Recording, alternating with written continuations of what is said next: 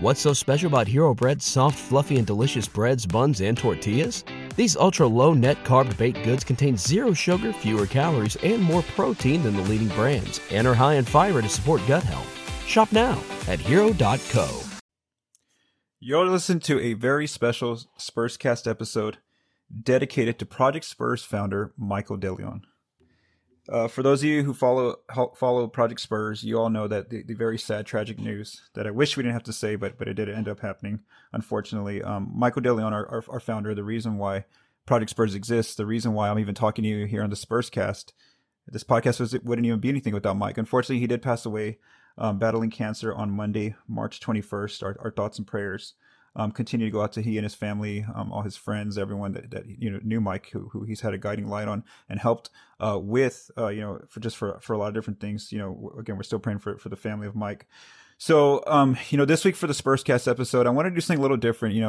We're not going to go through the normal, talking about the San Antonio Spurs. I know this is a Spurs podcast, but I really want to pay remembrance to Mike to show those people that didn't know him, behind the scenes, just the kind of impact he's had on not only myself, but numerous Spurscast members, Project Spurs members, whether they've moved on in their careers to different organizations or whether they're still here with Project Spurs. So what I've done is, you're going to hear different people who are either still at Project Spurs or currently elsewhere now working in the media business. But you're going to hear just their stories of how everyone had a unique way of how they first met Mike, the kind of influence he had on their career. And then you're just gonna, it's a really good episode to just hear the background of the difference that Mike made in all of our lives. So I really hope that you enjoy this episode. And again, we're here to remember Michael DeLeon, the founder of Project Spurs. Now joining us is former Project Spurs co-founder Jeff Garcia. Jeff currently works with Ken's 5 San Antonio. You can follow his Spurs coverage there. Jeff originally was one of the founders with Michael DeLeon of Project Spurs. Mike had founded the site in the early 2000s, and just for a few months, it had barely gotten started. And then he brought Jeff on board, and they kind of created what Project Spurs is today together.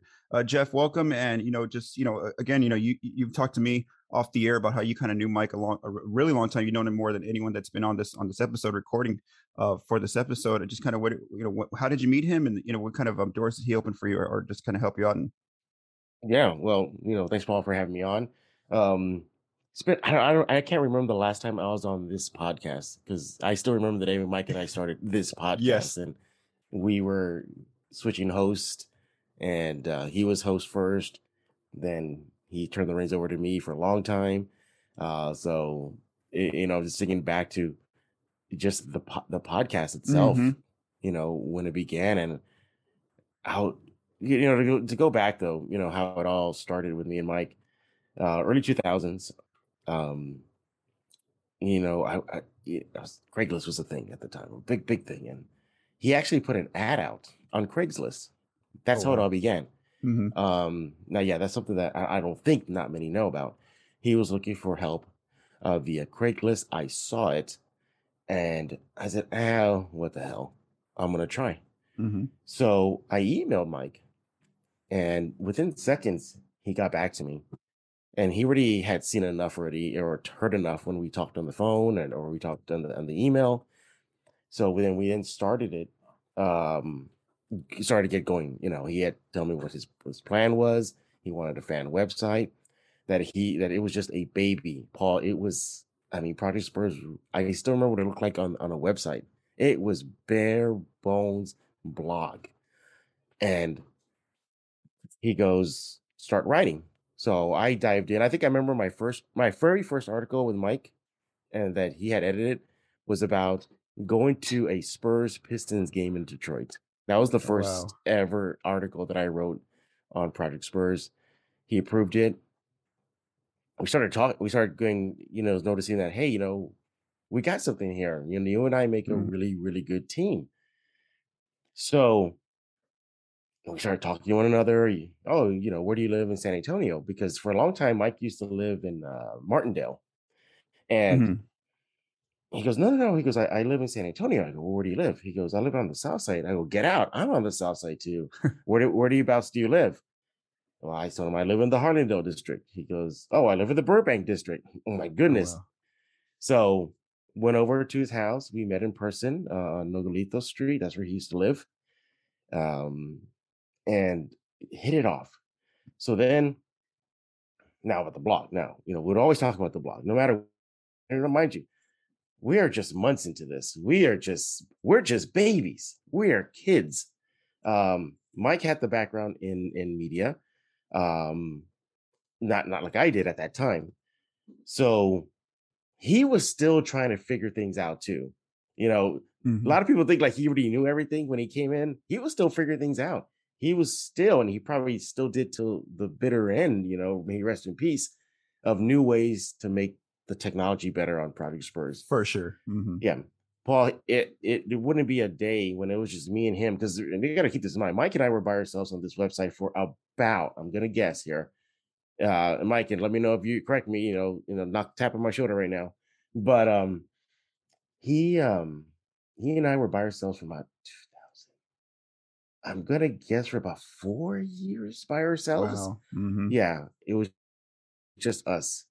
And then, we started, we don't say like, hey, we're part of this first wave of first generation of bloggers. It was us. It was the Celtics guys. It was back then, kids. There used to be something on ESPN called True Hoop Nation. Yeah. A lot of those guys came from myself and Mike's generation. The original wave of fan bloggers. And you asked me before we recorded, like, well, what did he teach you? And, he didn't really teach me much because we were still trying to figure it out. Yeah. We were still trying to figure things out.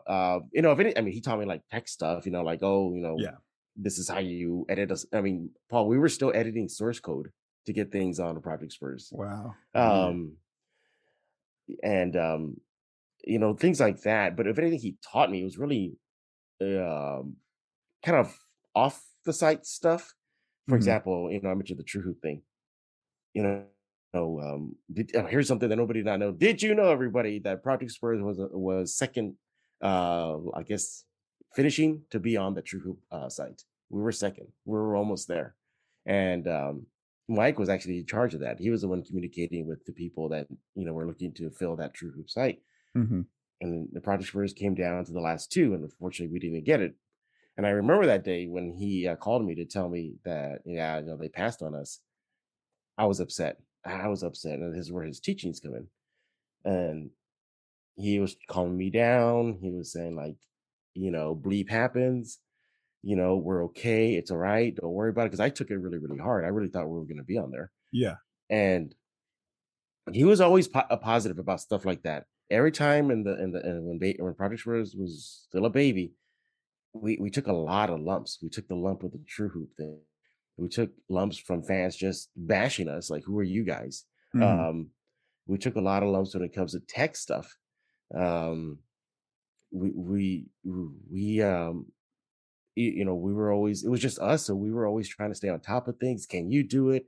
Yes, people. There was a time when Mike actually would write a lot. And it wasn't just me like I was back in the day. So then we started noticing, it's getting bigger. Little by little, it's getting bigger. And I guess one of the best moments I have about the site, I'll talk about that before I go, the best moments off the site, was when Project Spurs got credentialed. Now, Paul, I don't know if you were there with us yet. I don't know if you were there when Project Spurs got credentialed. I joined around like 2011, 10. Yeah. I think it was what y'all already credentialed before then. Yeah. Okay. So that really puts it into perspective, thing, everybody. Look how long Mike and I were by ourselves. Paul didn't come until 11. We were still by ourselves. I got it. I don't know. I think I was in New York City, and we were me and this other Celtics blogger were at a USA Olympic game event hosted in New York City, and we're there. By this time, I know that Mike and I had been applying for the Spurs credentials, and let me tell you, everybody. Back then, it was rough to get credentials if you were a blogger. And that's what the Spurs would look at us as just bloggers. And Mike was really at the forefront of that. that I think that is one of his biggest contributions to the site. He did a lot, but one of his biggest is getting the credential. Mm-hmm. He would be talking with the Spurs. He would be talking with them. He would be the one doing the back and forth. And he would get frustrated. There were times where he would get frustrated when they would reject us. They rejected Mm-hmm. us a Yeah. lot. Everybody, they rejected Mike and I a lot. And I remember the one of the emails he had received from the organization was like, "Oh, wow us." I remember that email, or he forwarded it to me. He goes, "Wow us, show us why, show us why." Quiet for a few days, I don't hear from him. And then one day he gets back to me. He goes like, "Hey, this should do it. This should wow them." And I know if I can't, I mean, I might still have that email where we got credentialed. Um, he put together. I don't think anybody's seen this. I've seen it. I remember I was so impressed. He put together this incredible PowerPoint presentation. Mm-hmm. It was like one of the best things I've ever seen Mike do to get us in. He goes, "Hey Jeff, what do you think about this? What add to it?" There was a section about me. There was a section about Mike. There was a section about the site. There was analytics. There was Yeah. where we were linked. I mean, it was like everything in one presentation. So I'm like, "It's good, Mike. We did a few more tweaks together, and then off it goes." And then I'm at that event. I remember Thiago Splitter. I remember this. Thiago Splitter was with Team Brazil, and they're just coming out of the court. And they're gonna play an exhibition game. And I'm like, "Hey, there's Splitter, the Spurs guy. He's gonna Yeah. come to San Antonio Spurs." And Mike's calling me. Mike's calling me. I miss a couple of calls. Mike's calling me, and it was an outdoor event, so it was really loud. So finally, I see he called. I answered him, and he goes, "Congratulations, we're in." Oh, I nice. remember just like having a reaction. He had a reaction on the phone with me. I remember him telling me, "We did it, we did it, we did it, we did it." And then, okay, well, who's going to get the pass? And they only gave us one. They only gave us Yeah. one. Mm-hmm. And I think Mike took it, and then he started going there a little more often. And that I think that was one of the biggest milestones, in my opinion, that I think that Mike and I did for the site was just trying to get a credentials. But he really took the reins in that effort, and he helped make it happen. I mean, he was really instrumental in that. Um, and then off the website, there I get it. Mike was seen as this cool dude, professional, gives everybody chances, and that was one thing that we established early is Mm-hmm. giving everybody Yep. chances. When I left in 2014, I still carried that with me because I gave a lot of guys chances Yeah, you did. on my former Mm-hmm. home at News 4. So we were, I still kept that with me, but we were big on that. We were really, really big on that. And I'll circle back what I was trying to get to in a bit, but we would get emails from kids asking, "Can we join? Can we join?" I remember meeting a little kid in the quarry by the name of Paul Garcia with Mike DeLeon, and a little kid sitting with us at a bar named Paul Yeah. Garcia, just begging and pleading, "Please, thank you guys, for meeting with me." And then all I have to say is the rest is history. So yeah, Mike and I we met Paul. We met Paul to let him come in. We would get emails to let him come in, and I love that about Mike. Was a lot more forgiving in that department behind the scenes. Mm-hmm. Whether it have been you, whether it have been somebody else, whether it be some of the kids that are probably still there. Mike was a real forgiving. We would ask for little samples, and I would be kind of the bad cop, good cop. I was always the Yeah. one like, I don't know. He's like, no, give him a chance, and so yeah, so he was really good about that, and I was on board with his vision about bringing people in, and then slowly but surely, people reach out to him, reach out to me individually, and then we would collaborate together. We would share, "Hey, I got this guy, this person's emailing me. Let's talk about it." Whether it be in person or on the phone or chat messengers, AIM. I don't know, for those of y'all may remember AIM was AOL, Instant Yeah. Messenger. We used to have that. Mike and I, we would use that a lot. Um, and so yeah, so then it started to evolve a bit, and we noticed we're becoming bigger and bigger and bigger. And yeah, and Paul came on, and a bunch of other kids came on. And but as far as off the website, um Mike and I had we got in a lot of shenanigans. You know, Mike may have been this quiet, cool kid. You know, oh, he doesn't do anything. You know, now Mike and I used to party a lot. If you don't know that, we partied a lot. It was just, and I was always surprised. You know how he would keep up with me. You know, and or the guys who would go hang out. No, Mike would let his hair down. You know, a lot of people know about that. Mike could hang with us. Um, and he was always down. That's one thing I like. He was just down. Like no matter what, we're gonna Yep. go out. Mike, yeah, let's go. You know, let's go. Pick me up. I would pick him up. We would hang out.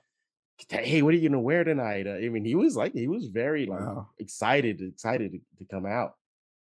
There's a lot of stories that I cannot share, you know, on this website because this podcast, because I don't think his mom would probably like it and his dad or his brothers. Yeah. But we got to see some fun. Um, and that's what I wanted everybody to know that Mike did let his hair down. He did have fun, um, you know, and he was a towering guy. He was a tower of a man, but he was a sweetheart. He was a big baby. He was the baby brother I never had. Even though he Mhm. towered over me, he really he would always tell me that. He goes like, "Oh, I remember Jeff because I lean in on you, you know, for life things." He would always come to me for advice on for personal stuff or even of the website. Yeah. You Mhm. know, he was really good about not trying to take everything on at once, and he would always he wouldn't be afraid to ask for help when it was just us two. He was like, "Can you help me? Can you help me?" Very humble, very humble. He goes, "I can't do this. Can you help me?" Um, and then I remember that about him a lot too, just how humble he was in that department. And when we hung out a lot, our families, my family and his family mixed. We Mhm. started hanging out all together. Um, Here's a little known fact, everybody. Did you know my father was Mike's personal chauffeur? For Oh, wow. years, my father was Mike's chauffeur. Um, Mike, when we got with the credentials, sometimes I couldn't pick him up, or I was out of town, or just couldn't make it. My father would step in, and he would chauffeur Mike back and forth to the AT&T. So he'll call my dad, "I'm ready." My dad would go pick him up, or I'm ready to go to the game. Go get him on the street on the south side. And yeah, so he got to know my family. He got really close to my sister. Um, And then even after we split on a work level in about 2014, Mhm. um, he many people thought that, oh, y'all were bad blood, but maybe there was a little bit because it was a shock, how things Mhm. went. But he was still good about reaching out to me every once in a while and asking me how my family was doing. I remember that he would text me, he would call me, he would email me. He'd be like, "Hey, are you doing okay?" He'll name my family by name. How's your sister doing? How's your nephew doing? How's your dad doing? And he really, really, really kept in touch with me that way.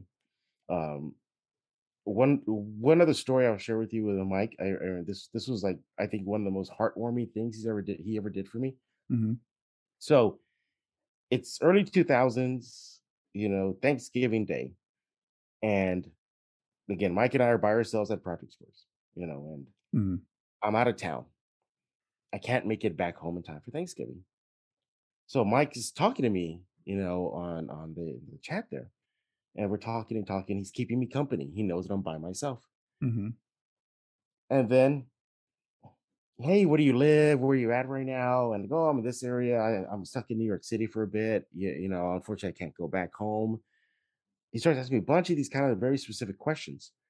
And then next thing I know, I hear a knock on my door, Oh, and wow. he ordered Thanksgiving dinner for me. Wow. Yeah, that's Man. another story I don't think I've ever shared with anybody. He Gosh. ordered me an entire feast from a nearby deli that was near where I was staying. Mhm. And my God, Paul, he went all out. I mean, the pie, the turkey, just everything. And I remember I calling Michael, Mike, dude, you didn't have to do that. He goes, no, don't worry about it, man. You're by yourself. It's a shame you couldn't come out, visit family, us. Don't worry about it. I got you. I got you. And that was like one of the big things he ever did for me. Just how conscious he was of people I'm pretty Yes. sure he did a lot of Mhm. stuff for other people Yep. on a level. Probably did things for you. He probably did things Mhm. for the other people that are with the staff right now.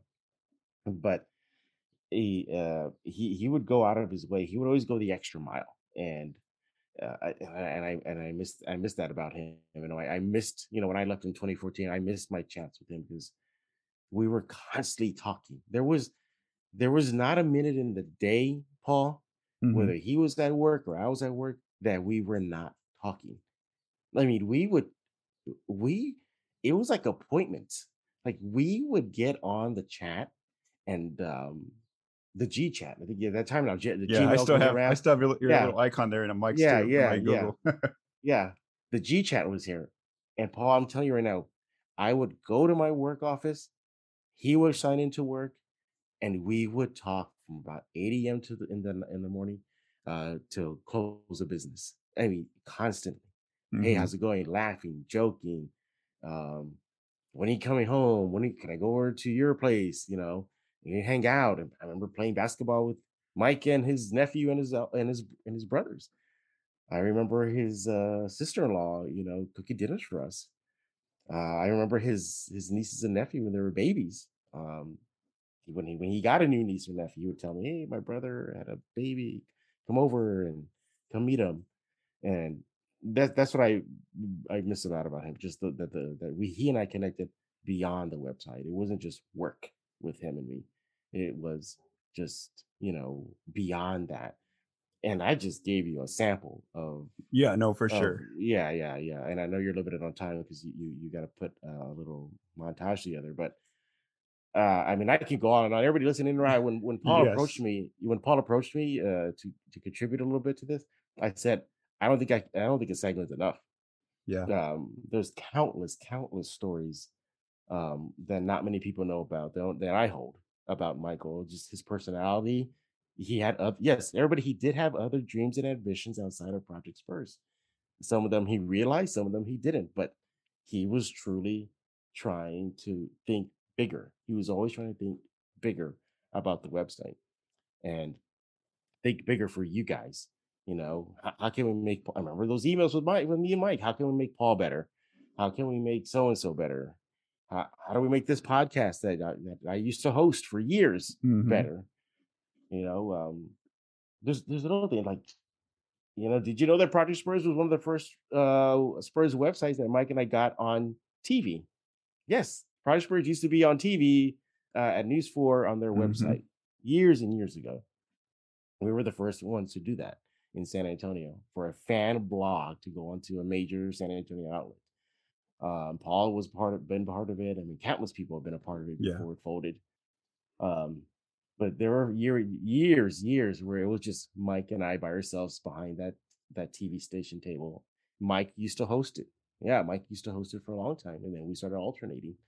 Um, I mean, Paul, there's just so many things that I can go into, and I'll miss him. I miss him already. It was a shock to me. I thank the family for giving me a day notice. They did Yeah. tell me the day before, so I was well prepared for the next day when it became public. Yeah. Um, I was actually en route to the hospital to go visit him Mhm. when they gave me the news. His sister and his family were telling me, like, no, go ahead and go. You're fine. Go out there. When you plan to go? I'm gonna go on a Sunday. Perfect. It's like traffic day. Go over there. And then they just said, just make sure you call ahead. Make sure everything's on the up and up. And I called ahead, called his brother, and I go, "Hey, I'm on my way. Just give me a heads up." And then he told me that I might want to turn around. And then that's when he told me the news. Yeah. Oh So man. that's how I found out. It was the day before, and heartbroken. I remember driving back, just tearing up, and just having flashes of memories of him just rushing through my mind. And yeah, he will be missed. I missed him. You know, I'm pretty sure he and I will start another website down the road sometime. Um, when I meet with him again. Mhm. Yeah. So, Mike, thank you for everything you did. Thank you. I think Mike more for his friendship that he gave me. He gave me a really Yeah. good insight into how he really, really was. Um, boy, Paul, there's a lot of things about this website that he and I did, and he spearheaded that you don't even know about. Hmm. uh, and but he did that again. I just go back to like how he wanted this to be bigger. He wanted to be. I mean, if it was an event, he tried to get us in. If it was Yep. something as a little pee-wee t-ball game, he had to get Project Spurs out there, and he found a way to get it out there. And that's what I liked about him. He was aggressive in that aspect. He wanted Project Spurs name out there, and he did whatever it took to get it out there. Um, did you know, Paul, that Project Spurs used to sponsor a soccer team? No, I didn't even know that. Wow, Yeah, that's news to me right there. yeah, it used to, yeah. And I'm gonna have to dig for those emails, but I still have photos of the Project Spurs logo on the soccer field. Um, I remember we were so Wow. proud of that moment. He went out there to the field or the pitch, and I was away, and he was snapping photos, and he was emailing them like, "Look at us here, look at us there." It was not one time do I remember a shot of Mike taking of the actual game. It was just about how we were sponsoring a soccer team. Um, so, oh man, yeah. But I know you're short on time, and I don't want to suck too much of it. But for everybody who knew him, you were fortunate to get to know him. For those that have touched his lives, and I'm thankful you shared a little bit in his life as I did. And yeah, immense hole right now. One of the original guys that did it. And Hmm. Michael, I'll see you soon, buddy. Rest up. I miss you. We accomplished a lot together, Mike. We did a lot together, Mike, and you had a lot to do with that. Thank you for bringing me on the ride to when projects first started. Uh, it was the baby. It was our baby, Mike. We would always call it our baby. Um, but you put in a lot. You put in a little bit more hours than I did for the baby, and uh, yeah, it's just yeah. I'm just thinking about him right now. I just can't believe he's gone. It's just stunning Yeah. still. But Paul, I want to thank you for letting me come on and reminisce a little bit about Mike and No, some of the thank you, stuff thank that you. yeah, I'll just share a little bit of the stories of Mike DeLeon. But no, those other fun stories I already promised to his brothers first. Their Okay, brothers that's really fine. want to Yeah. know. Yeah, they want to know the other fun story that Mike and I got into. So those are for him and his brothers. So thank you, Paul, and hope you're doing okay as well with the loss of Mike. Thank you, Jeff, for joining and for sharing sharing for Jeff for sharing his memories. Because like I said, Jeff is known as far as like the professional world. Jeff, those of us working with Mike all these years, he's known Mike the longest, and like he's the only one now that Mike's gone who can actually give us that background of exactly how Project Spurs started and how everything that's here today is originally began. Mhm. So thank you so much, Jeff, for sharing your memories and your time. Anytime, anytime. Now joining the episode is Project Spurs editor Stephen Michael. Stephen joined Project Spurs back in February of 2014. Stephen, welcome. And just what are some of your thoughts on Mike and just how did you meet him? What kind of doors has he opened for you? Hey, Paul, it's good to be here. So yeah, as you said, I joined Project Spurs in February 2014. I feel kind of old now. I mean, it's 8 years I've been here. Oh, man, I think you and I have been there, currently working with them the longest, or currently at Project Spurs the longest now. Yeah, so I mean, like it's actually how long we've been here. 8 years. I mean, so going way back into the archives here. I used to. I don't know if you know this, but I actually used to run my own personal blog, Minute by Minute Sports. I had a website. It was one of those like it would do for free websites, and you can make it yourself. Mm-hmm. So I did one of those, and then I started writing articles and posting them on Facebook way back when. And I post them to Facebook, but also to the website. That's how Mike found me, and I emailed him one day because I was thinking, I want to write about the Spurs. Like I love the Spurs. I've been a big fan forever. I want to write about them. So I emailed him one day and randomly in February. I was like, he's never going to respond. Like, I'm never going to hear nothing. Lo and behold, 24 hours later, I get an email in my inbox, and he responded. He's like, I know you are ready from your work. He's like, you've done a great job doing this, and that, and each individual thing I've already done. He's like, let's give you a shot. So he gave me a sample article to write. And funnily enough, I still remember what the article was. It was the Spurs had just traded for, remember Jeff Ayers? Yes, Jeff Ayers. Oh, wow. NBA champion Jeff Ayers, by the way. Still perplexed on that. Anyway, yeah, so it was Jeff Ayers, and there was another player attached to that, and I don't remember exactly who that player was, but I know he was one of the main players. His, as you said, NBA champion Jeff Ayers, which still blows my mind to this day, 8 years later. And I wrote the article, sent it to him at the time, and he gave me some feedback. And there was some feedback in there. And actually, he was like, look, I hope you don't mind me giving you some constructive criticism, because I know you want to improve as a writer. And I was like, no, I don't mind it. That man went through my article, Paul. He went through my article. He was like, this is what you did good. This is what you need to improve on. I hope you don't mind. And from that moment forward, I was like, okay, I know I'm in a good spot, because my writing improved every single time I would write something. And he gave me he gave me the advice. Is like, look, I know what you're talking about. He's like, I'm sure anyone who writes about the Spurs will know what you're talking about. But there are people out there who may not know what you're talking about. So you need to write from the perspective of these people that are reading this have no idea what you're talking about. So you need to explain it. So I did that. And as you know, over the years, my writing improved, and I eventually started doing, as I do currently right now, recapping the games, doing different analysis. I approached Mike with the idea to do because everybody under the moon writes recaps of the Spurs nowadays, from you and I on Project Spurs to the bigger names like the AP or whatever, ESPN. And so you can easily click to ESPN and find out the box score, find out whatever about the game. I wanted to do something different. So I started with 3 standout players. I started now to this season doing, here's 3 thoughts from the game that may or may not be in the box score, or you cannot look at the box score to see what happened in the game or whatever. Of course, you can get things like, did John Murray have these many points or whatever, but it's the little things that may or may not have affected the game that you're not going to see in the box score, which I think is a really cool feature. That I went to Mike and said, hey, I want to try this. He didn't even hesitate. Like, you know what? Go for it. It's something new. Let's try it. Yep. And that's what I loved. So that's how I got my start with Project Spurs, way back when, an email and an article on Jeff Ayers.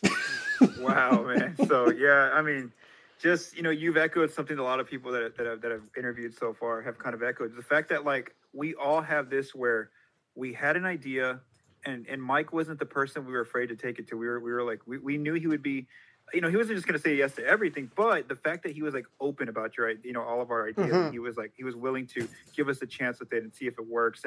And just like you brought up such a good point right now about how you talking about how you started editing your first work. He did the same thing to me. We're yes, my first articles, they were very much like a fan perspective, just me, I, us about the Spurs.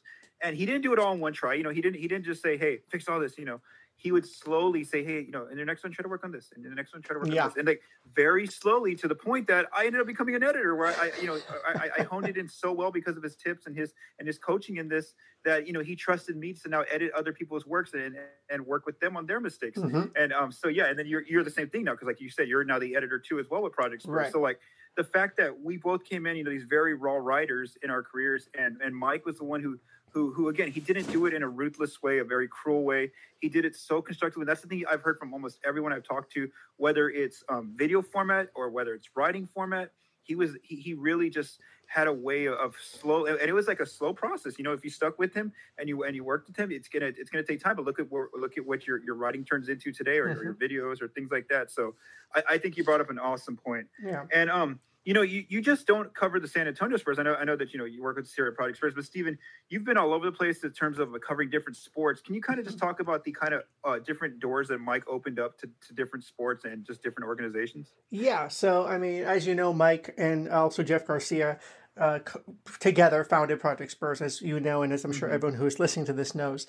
And I told Mike one day, I don't remember when it was, I was like, you know what, I really want to cover the Spurs. And at the time, I believe you were covering them. And as you know, the Spurs have this rule, only one person per organization, and it's cool. But I was like, I want to cover something. Yeah, exactly. Yeah. I was like, doing it from home is cool and all, but I want to be there, experience it like you are, like you do. Exactly. And so I was like, I'm gonna talk to Mike about this. At the time, we had the San Antonio Rampage, who were the hockey team here in San Antonio, who also played at the AT&T Center. And they had literally nobody. There's nobody goes to those games to cover them, because the truth is, sports writers here don't care about the minor league teams, and that's just the truth. So at the time, you had the Rampage, and I was like, Mike says, I'll get you credentials for the Rampage. So it was one of those game-by-game credentials. And eventually, I was going so often, the PR people there at the time, who was Danielle Bernstein, who is no longer with the team, or no longer with the SSNE, she was like, I'll just give you a full season credential. I was like, let's just, you're here enough, let's just do it. So I got a full, and this was halfway through the season at this point. And so I maybe she got sick of me emailing her the game before the game. I don't know. But I mean, so I got a full season credential to the Rampage, and that's how it started. Mike started me with the Rampage, covering the Rampage. Then it went to the San Antonio Stars, who were the WNBA team here from 2014 until they left. And I believe it was 2017 or 2018, whenever they left. I was covering that team every summer. And from 2016 to currently right now, I cover San Antonio FC. And I've covered SAFC ever since they began. Every single season, I'm there and high atop the press box at Toyota Field, covering the team and covering soccer. And mind you, I watched hockey on TV, never ever played it in my life. Couldn't tell you what a forecheck is at the time. Now I can tell you all these different hockey terms that I have no use for now. But I mean, I can tell you all these terms. When it comes to soccer, I can tell you all these terms I did not know back in 2014 or back in 2013. And all that's because of Mike. And I had to learn these things. I had to, you know what? In order for me to be a good writer and cover the team as a real reporter, I have to know what I'm talking about. So I research things. I can tell you, I got charts right now on my laptop of stats of players, of who has been here the longest, records when SAFC scores first versus when they don't. Like, all this stuff is currently, and Mike is the one who kind of taught me that. And also, you kind of did too, because I know you have your stat book yourself. So I was like, what? Oh, yeah. So I was like, I need to learn from the people I work with. So that's exactly what I've done. So being with Project Spurs has opened so many doors for me. And now, as much as I love covering my sports and covering all this, working with Mike also led me to cover things overseas, covering TV shows overseas, which I used to write for a website called Reality Box TV in the UK until it unfortunately shut down. And that also led to me opening up my own website. Going back to the beginning of this, where I said Mike and Jeff co-founded it together. I co-founded a website called Forward Access News with David Bradford, who is a very good friend of mine. And he and I co-founded that website together. And I am that site's chief political reporter, reporting on President Biden, the White House, politics, and entertainment news, bringing that side back over. So all of this is because of Mike. I would not be covering this morning, getting up at 3 a.m. to cover President Biden's overseas trip. I wouldn't even think about doing that. Getting emails from the White House, being on the White House press list, going and being in their press briefings and virtually. All of this is because of Mike. The connections I've made with you guys at Project Spurs, with people in this city, people not even in this city, people, reporters, national reporters. I am now followed. Excuse me. I am now followed by reporters from the Washington Post, the BBC, obviously people here, reporters locally here in San Antonio, national reporters. All of these people are following me. I'm thinking, am I doing something right? Am I getting to be a reputable person when it comes to reporting on these things? People are literally following me to see what I tweet out, to see the news that I break. And that comes with another thing, which is I do on-camera video work, editing my own videos, producing news packages for Project Spurs YouTube channel. That led me to doing Forward Access's news channel. I've hosted podcasts for Forward Access News. We're going to launch one actually next month, which is really cool. I'm a guest on here with you. All of this is because of Mike, because everything that he has done for me, I owe literally, and I am not joking when I say this, I literally owe my career to this man. Because if I never sent that email back in 2014, I don't think I would be sitting here talking to you right now. No, I think that's very very, very realistic that probably doesn't happen. And the fact that not only you, but a lot of us who I've interviewed have just had that we just need that one little step to actually take that, for us, it felt like a risk of like contacting this guy, Michael DeLeon, and seeing, we didn't think, it's not me, but a lot of people didn't think, he would respond. Like you're saying, I had another writer say almost a very similar story. And the fact that, yes, he took his time, he followed your work, and he gave you that shot. I mean, that's what he did for a lot of people. And I think that's why we see so many journalists across different sports, different media environments, kind of showing, when he passed away, that, this guy had really had an impact on their careries and helping them get their foot in the door, at least just giving them a chance. That's kind of what everybody needed, was just a chance. And like you mentioned, Stephen, just the fact that we could all, we got our chance, but then also the fact that Mike let us kind of evolve and like work and try different things. There's all sorts of different things. I think one thing I want to talk about is how, because you and I know this a little bit more because we brought in people to Project Spurs alongside Mike, and the fact that he kind of, he had worked with us for so long, and the fact that he kind of gave us, he gave us his trust, that we were bringing in people to work with him. And the reason why I bring that up is because I know that I first met Colin Reed, and I was kind of the one who kind of recruited him. Mike could have easily just told me, no, I don't want, I don't want you. I need to evaluate this guy, whoever this person is, right? He could have easily told me about it, but he didn't.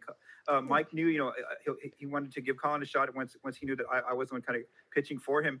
And just the fact that he was open to that, he wasn't just going to say no to you. And the reason why I bring that up is because I know Vicky earlier, I had interviewed her on a segment, and she mentioned how she first knew you, and then you got her in touch with Mike. And so, just, can you talk a little bit about that?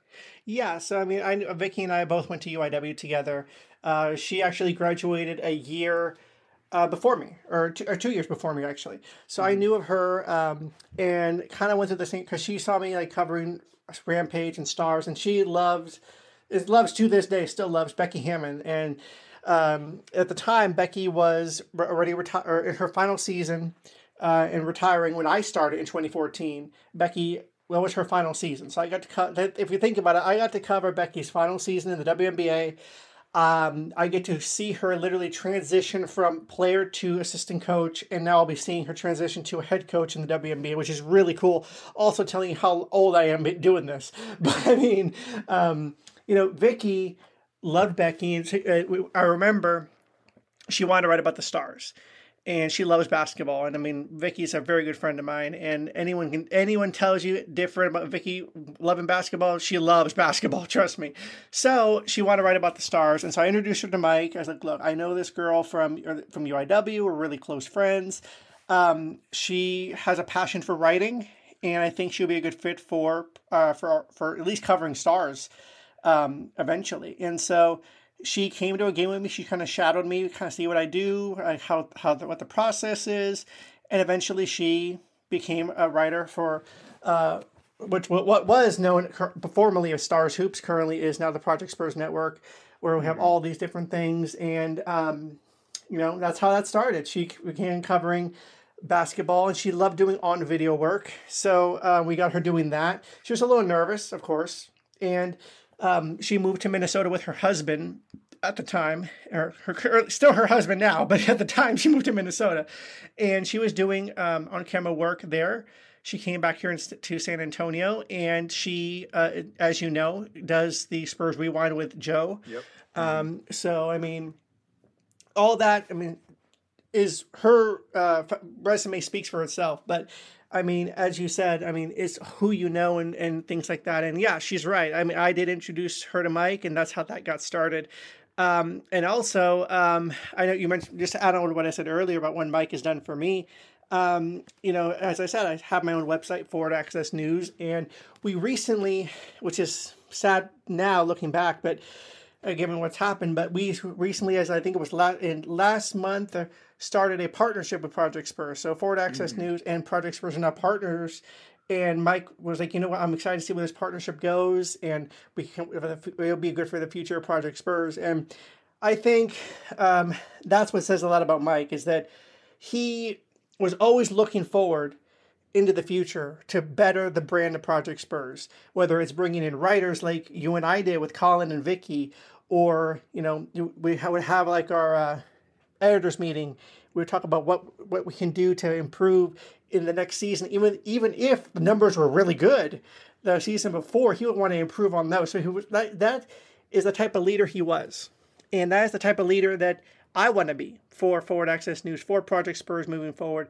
I mean, yes, I'm an editor now, and I mean, I think I do a very good job at it, but every single time I do something, I want to make it even better.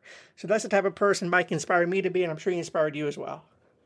No, you just summed it up perfectly. I mean, that's kind of who Mike was, and like you said, you and I have been there, Project Spurs the longest now, and so yeah, I mean, you just summed it up perfectly, Stephen. You know, just the kind of the path you set us on, and so thanks so much, Stephen, for joining me here, for this quick segment. But thank you again for sharing your thoughts and just how much Mike's had an impact on your career. Yeah, Paul, I appreciate it. Thanks for having me on. And like I said, I tweeted this out on the day we got the news, but I'll reiterate it here is Mike may be gone, but his legacy, and he will live on. And all of us that he has touched and all of us at Project Spurs will continue his legacy moving forward. No, you are so right there. So thank you so much, Stephen. Mm-hmm. And now joining us in this special podcast episode dedicated to Michael DeLeon is Project Spurs member John Diaz. John joined Project Spurs back in September of 2013, and he's still a member of the Project Spurs family. John, welcome, and just kind of how were you introduced to Mike, and what kind of what has he helped you out with throughout your career? There's no shortage of things Mike has helped me with, or how I've met him or anything. It started off Twitter. When I first started writing, I was writing on my own website, and Mike was one of the many Spurs bloggers like yourself, Matt Tynan, Trevor Zickraff, like all those guys that were just part of like Spurs Twitter, like OG Spurs Twitter. Mike had followed me and started. That's kind of like a realization, like, because I was familiar with Project Spurs already, especially being an avid original Deadspin reader.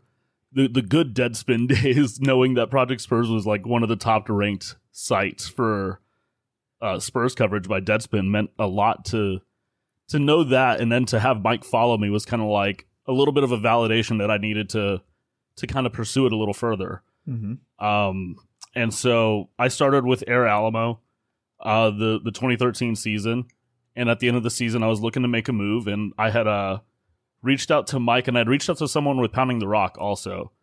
And I just remember like something about Mike just drew me to the site, and knowing that, you guys had the Spurs roundtable with WAI and all that stuff. I told Mike like, hey, let's go. Like I'll join the team. And, it couldn't have been, I had no idea what it would have turned into.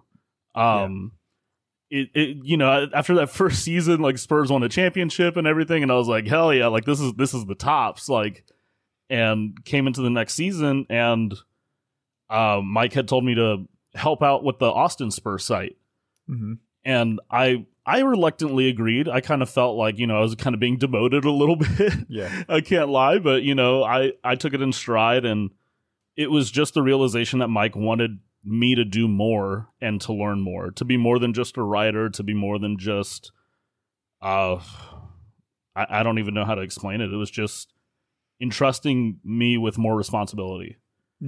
And that has set up my entire career, because it led to covering high school football, led to interviewing a lot of these athletes that are in the NBA, in the NFL now, and it's just invaluable experience that I could have never seen coming joining Project Spurs, but Mike saw it, and that meant the world to me. Yeah, and so you had some good points there, and one thing I wanted to mention was that, like, just talk about like how Mike got us together. We've met in person multiple times now because of when Mike would do our annual Project Spurs meetings, and we would all meet together. And just again, it's just like he didn't just want it to be something that's just online only. If we all kind of lived around each other, he wanted to definitely see us face to face and kind of so we can grow that team chemistry. Can you talk about that a little bit? Yeah, absolutely. And I remember the first time physically meeting Mike was when I was part of, back then, before Texas Red Zone Report, it was Texas HS Football. Because I had told him, when I finally decided to start pursuing this for real, I went back to school, and before I went to the University of Houston, I started at A&M San Antonio, and my professor was like, hey, you should really do an internship because you've already got a lot of real-world experience. And I said, yeah, cool. So I told Mike, like, hey, can I be like a Project Spurs intern? And, obviously Mike was already paying us, and it's not like we're making like life-changing money with Project Spurs, but he didn't want to take that away from me. So he said, hey, we've got this football website, intern over there so I can still pay you for the Spurs stuff. And I was like, yeah, cool. And so he's like, I drove out to the office that they had in like south of Austin. And I just remember, like, I walked up the stairs. I didn't know what to expect, honestly, because I'd just known Mike for a long time off of Twitter. And this big dude just gets up from this chair. Like, I didn't even see him behind the other guy that we were working with. He just gets out of this chair, and I'm like, who the hell is this guy? Like, Mike was like, I'm 6'2". Mike was taller than me and a bigger dude than I was. I was like, oh, like crap. Like, just blown away. And then he was just, for as big as he was, it was just as big as his heart was. It was just that caring and just just so easy to talk to and such a loving person. And that grew into, meeting them in like Bandera to cover games, and he'd always get the food. He wouldn't let you pay for anything. Yep. And just come out to San Marcos and, meeting all of y'all. And, when we did the very first like Project Spurs meeting, and he said, hey, I'll provide the food. And I was just thinking, like, okay, well, we're going to get like a Chick-fil-A nugget plate or something, like, no big deal.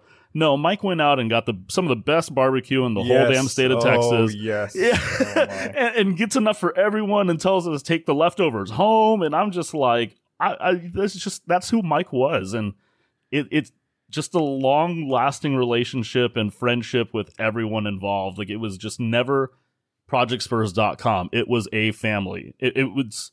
I know we emphasize family a lot as we cover the Spurs, and the Spurs emphasize that, but it truly was a family with us.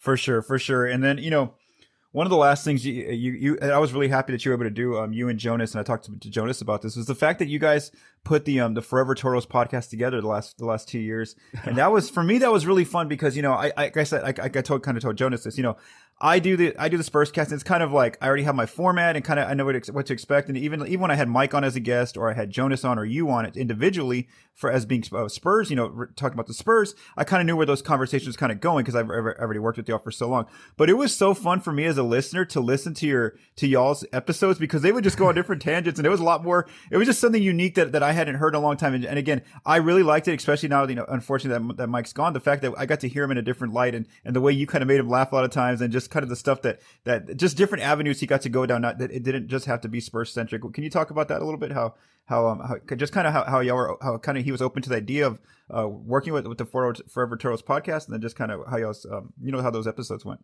Yeah, and the funny thing, it started with the Texas Red Zone Report stuff when we did the podcast with Jeff Serta. Mm-hmm. We would just. It was always recording issues that led to the tangents. Yeah.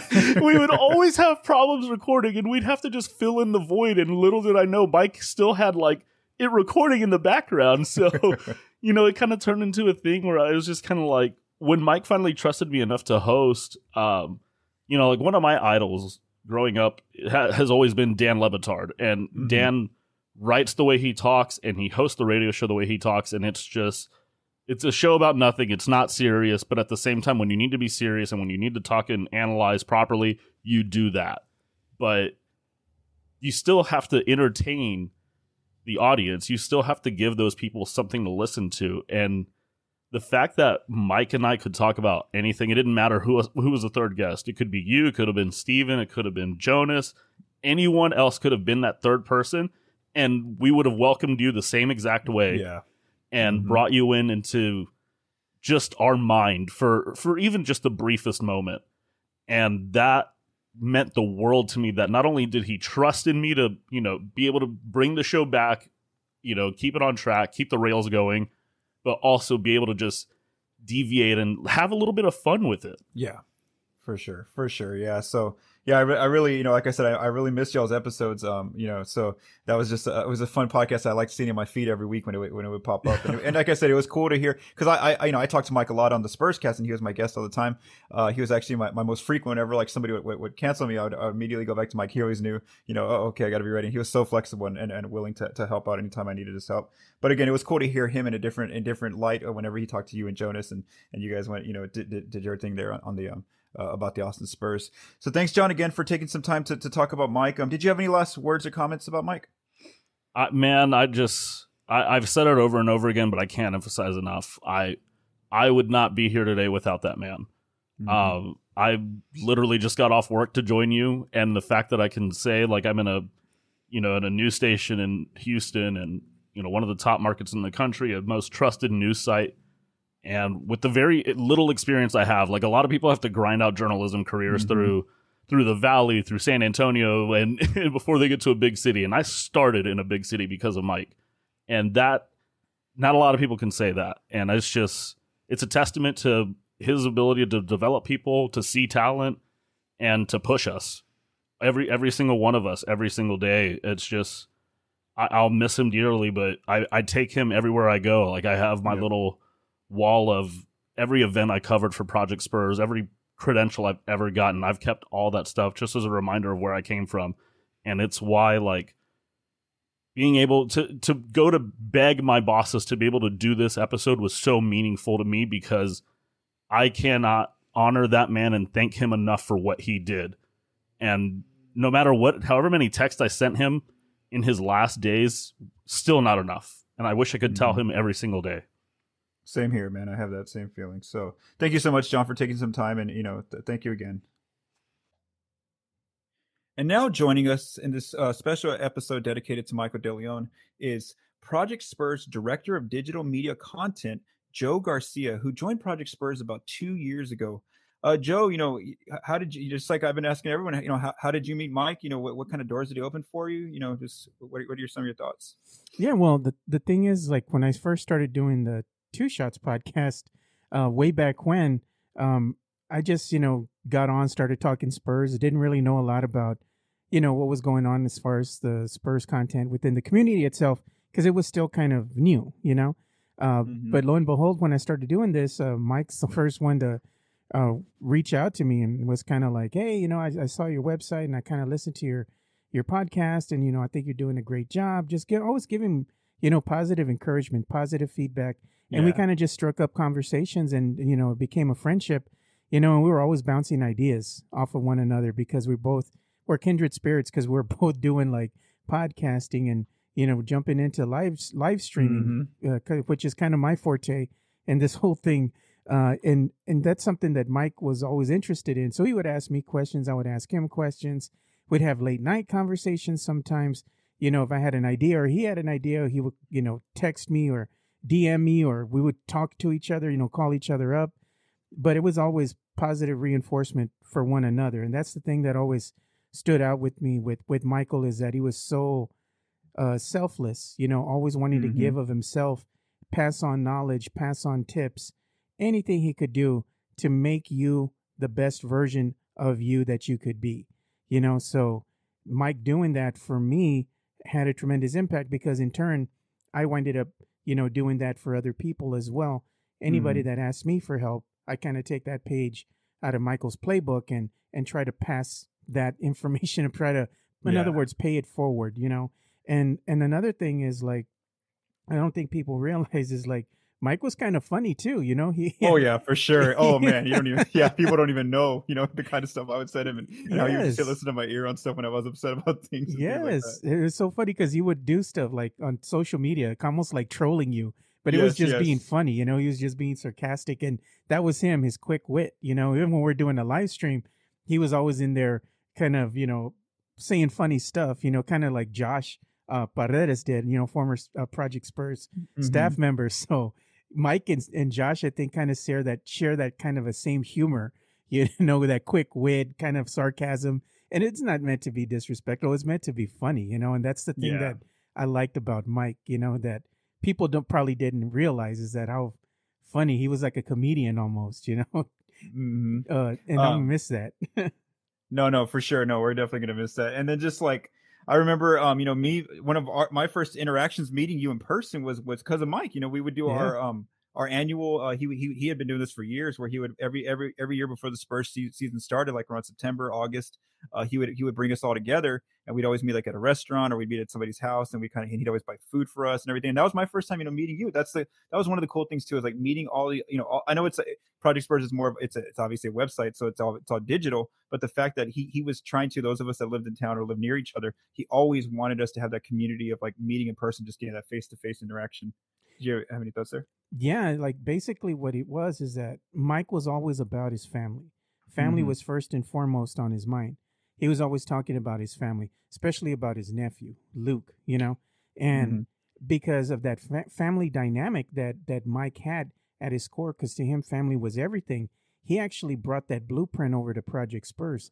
So Yep. Project Spurs wasn't just a conglomerate of journalists and podcasters and people who could do video and let's say social media. It was more of a family dynamic because he was always making sure to reach out, kind of talk with each other. We would have our funny conversations in the Project Spurs Slack. Even if you didn't, Yes. even if you weren't contributing, it would make you laugh. Throughout the day. Yes. It was kind of a little break because everybody has day jobs and doing stuff and the stress of the day. So it was fun to do that. And Mike always had that family dynamic that's kind of ingrained with Project Spurs. It's not just more of people getting together to work and try to move forward with the vision. It's really like a family unit, and that's one thing that I think is going to cement his legacy moving forward with Project Spurs. Is it's a family dynamic. So we're all going to want to do the best we can to keep that memory of Mike going forward, and keeping it alive, keeping his legacy alive and intact, Yeah, and just going back to what you just said there, it was a perfect summary right there. Was that like, yes, Mike would get us like we'd all meet for like lunch, or sometimes it was a little bit in the evening.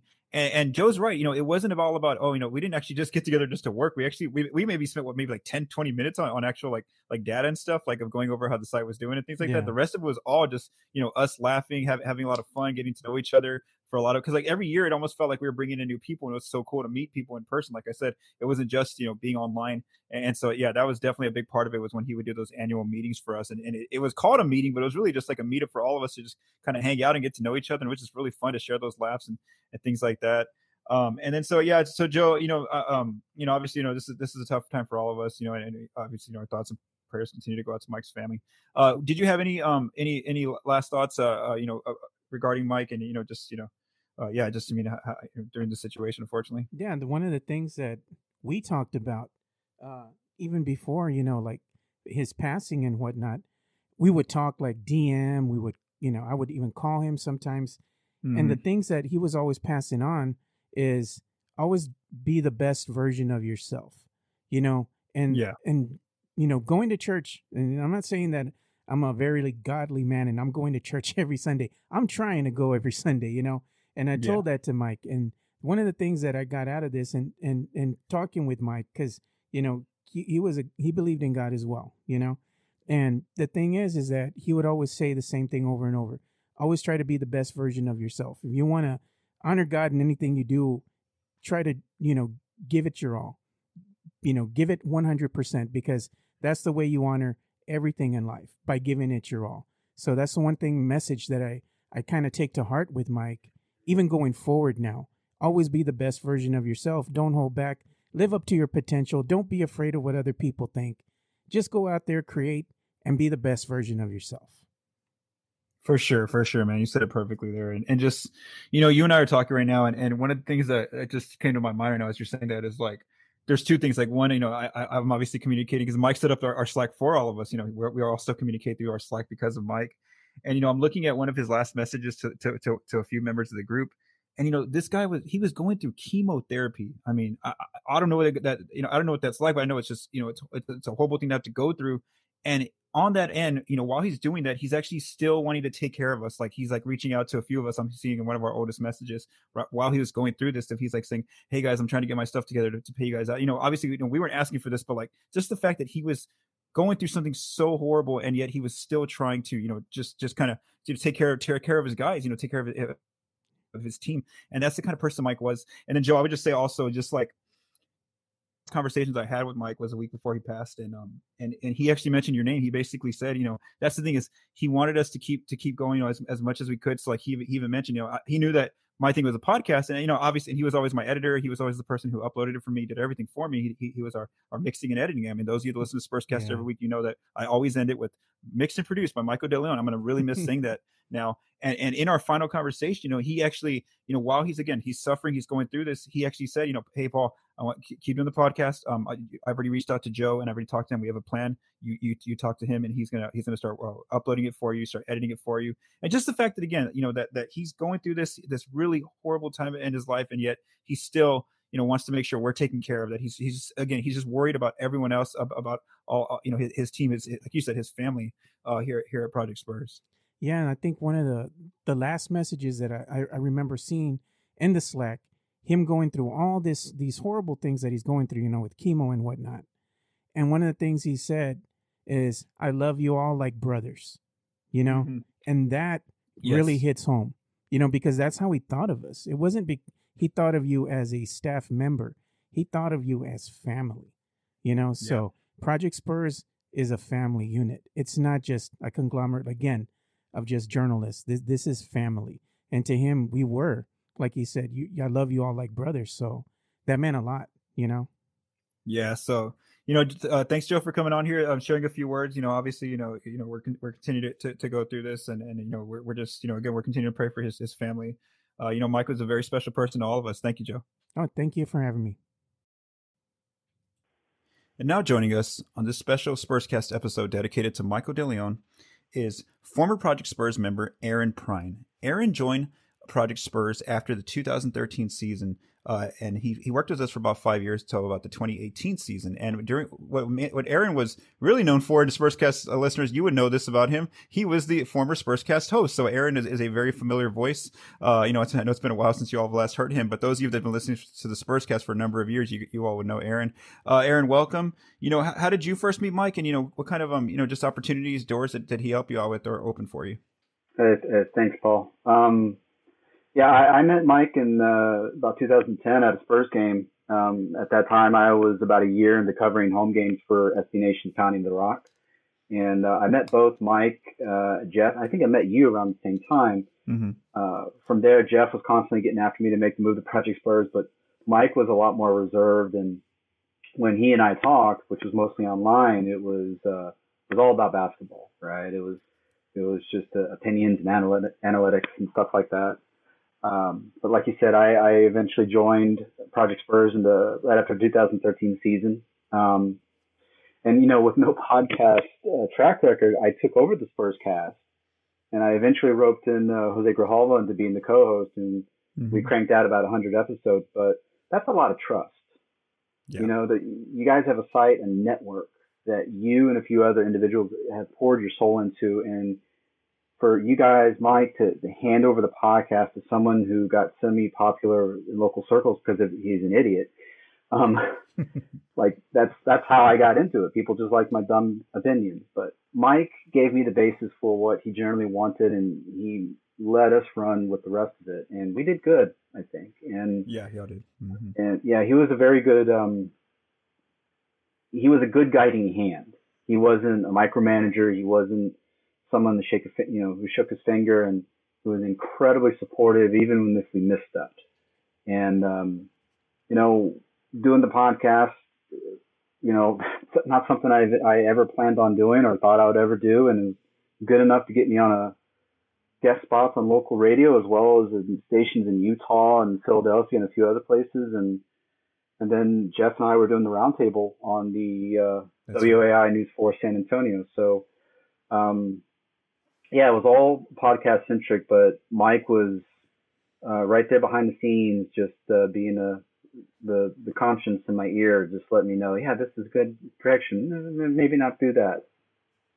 Yeah, no, and I miss your the podcast with you and Jose. I used to love listening to that every week, and you're right. Just the fact that Mike, and the rest of us, we were just very, but again, it was always his direction, and so he was very open to just bringing you in. Like you said, you didn't have that much experience in that field, but you still, you were really good at it, and so it was really just fun to see how you and Jose kind of took off there with the podcast. And then Aaron, something else, once you kind of left, you have a very creative side to yourself where you create these really cool pop, and not just pop, but Spurs like shirts and logos and things like that.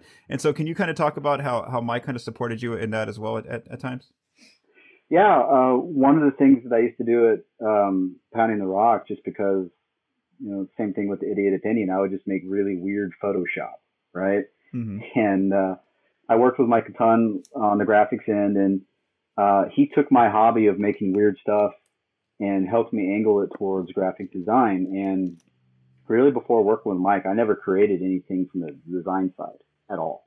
Mm-hmm. And working with him and getting his feedback, I cranked out the current logos for Project Spurs, Bobcats Insider, Red Black 90, the Red Zone Report. and then some other stuff that Project Spurs used to cover before the teams folded or moved on. All that input that he would provide to me, and I have like email upon email, me and him going back and forth, and that really honed my design skill, and it helped me in other areas, both professionally and personally. I'm the family, I make all the stuff for all the personal events in the family, birthday cards, baby showers and stuff like that. But that all started with Mike, and he was the one like, hey, do you think you could do this? And hell, I don't know. And but he was incredibly supportive, and getting the reaction that I would get when he liked something, when I made something for him, and he was like, oh, that's cool, or that made me feel good. And his opinion on a design, I really, really wanted to hit that sweet spot, and I really missed that. That's one of my favorite memories of him, is working with him on that stuff, and I just wish I could make something else for him. Yeah, man. Again, just like you said, just kind of just all the support that you had from him. And then, I mean, thanks again, Aaron, for taking some time to talk to us and sharing some memories about Mike. Did you have any lasting thoughts or words about Mike? Yeah. The main thread of Mike with all the people who have spoken out in recent days is about how incredibly supportive he was. And, I had difficulties, and he always stepped in to help whenever he learned about them. And what you and Jeff did for my godson when he was sick with cancer and he needed funds to support his treatment and recovery, what you guys did to step up and help on that front, I'll never forget that.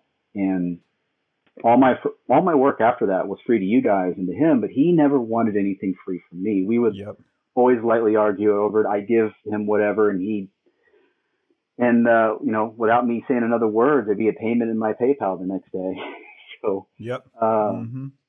and even when I got out entirely a few years ago, Mike was always still trying to find me new opportunities, whether with Project Spurs or otherwise. And he was always working for others. Yes. He was something else.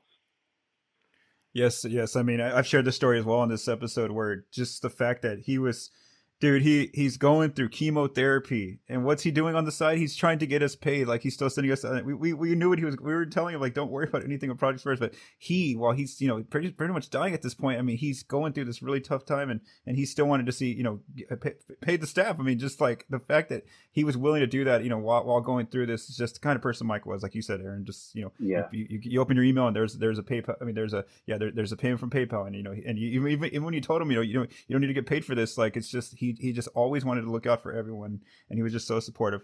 Thank you, Aaron, so much for joining, man. For coming on here and sharing a few of your memories about Mike. And now joining us is Project Spurs writer Benjamin Bornstein. Ben joined Project Spurs back in 2014, and he primarily focuses on our draft content. So Ben, how are you first introduced to Mike? So I met Mike. I had not met him in person. I was still in school at the University of Florida in Gainesville, and I had been looking around. I really started to get into Twitter, and I was looking around on Twitter to try and find an outlet or someone who would let me write about the Spurs, because frankly, I didn't want to start my own blog and have to deal with that kind of nonsense. Yeah. And so I just kind of started looking for like Spurs writers. I think I found you, I found a couple other people, and I came upon Mike. And I want to say I initially contacted you, and you told me, no, go talk to Mike DeLeon. He's the guy you should talk to. He's gonna set you up. And so I think I ended up DMing with him back and forth. He said, give me a couple samples or just write something up real quick about what you write about for the Spurs. And I kind of said, well, I don't know if it's specifically Spurs, but I noticed that you guys, I ended up going to the website. Yeah. I said, I noticed that you guys don't do a whole lot of draft coverage, like really before the draft. Like you get into it like a month or so before the draft. What if I wrote something about that, like a draft prospect or something that, or the, a position that the Spurs are in need of. So he was like, yeah, that sounds great. Go ahead, write it up, send it to me, Google Word doc, whatever. We'll get something figured out. It's like, wow, okay, that's amazing. I didn't think this would happen. This is cool. So I write it up, send it to him. I think he initially says, oh, wow, this is really cool. I like this. Gives me back some edits, some of his thoughts. I'm like, yes, this is how this should be done. This is how I want to write and be edited. Like, this is very chill. Like, this is not how most newsrooms or other places do this. I was like, this is a good life. This is a good writing life. So that's how I kind of met Mike. I met him on Twitter. Yeah. Oh, a lot of us did. I mean, that's kind of, yeah. I mean, I did as well. So, and just, you just brought something up key there, Ben, the fact that like, you actually like, a lot of people that I've interviewed so far, a lot of us, we first started with writing with Mike on whatever he kind of what Project Spurs had already. The fact that you came in with a new idea and he immediately like kind of embraced it and kind of was very open to it, instead of he could have just said, no, I want you to only focus on this thing that we do on our site. He could have been like that, but he didn't. The fact that he let you, kind of bring in your method of writing. And then not only that, I mean, you kind of expanded since then. Can you just talk about that? Just how he's been so open. I know that he really, we all did. We relied on you for that draft guide, but how Mike just like, he kind of made you like our draft expert and kind of just like let you have that. And that's like definitely like your game on our site right there. Yeah, it's incredible. I've grown so much since then. Since I was a young bushy-tailed, wide-eyed writer, right? I got to. So one thing that Mike did that was incredible was, I can't remember what the first year we did it, but basically we had written. There was one year I had been consistent enough in that we had written enough content to where we could create a draft guidebook. Mm-hmm. Yep. And I think I want to say it might have been like 2016 or 2017 was the first year. And we made this huge draft guidebook. I think it was like 15 or 20 pages. I think he made printed copies, I want to say. Yeah, I think he did. Yeah. And it was one of those like Project Spurs extras. Like I think you had to pay extra or like a subscription or something for those, which was like really cool to see. Your work gets put together and like they added, we added graphics to it and some pictures and stuff. And it was, I don't know, to see something like that come to fruition was just amazing. And Mike was like, yeah, let's just do it. Let's see how big we can get this thing. People, we didn't realize it, but there are people out there who are hungry for draft content. Like we have actual draft picks here, Yeah, no, for sure. Like just like you said there, yeah. I mean, just like his creativity and just kind of his ideas and how he's kind of just like let a lot of us to like just expand in different areas with our work. And then I wanted to ask you, yeah, and then just kind of that reminds me of just like more recently, like just on my part, because it deals with your work as well, is like when I wanted to create that the draft board. I've done this now like 2 years in a row now. I kind of approached him with that. I was like, hey, look, I like how Ben writes all these draft prospects. I'm like, do you mind if like I put them into one solid place where like I'll put some stats and things like that? And then so he was all for that. He even let me publish it on the site. And so I'm definitely already preparing this one for this coming draft. So just the fact that, again, Mike gave us a lot of different opportunities to really expand and create. And then not only that, Ben, like you've written a different kind of pieces. Like you've done analytical pieces about the Spurs. Like it doesn't have to be solely just draft. Like you're like, say, here's what they need. Here's how the team's kind of doing. Can you talk about that a little bit? How sometimes it's not just solely draft content, how like Mike was okay with you just kind of venturing off and do a little bit more?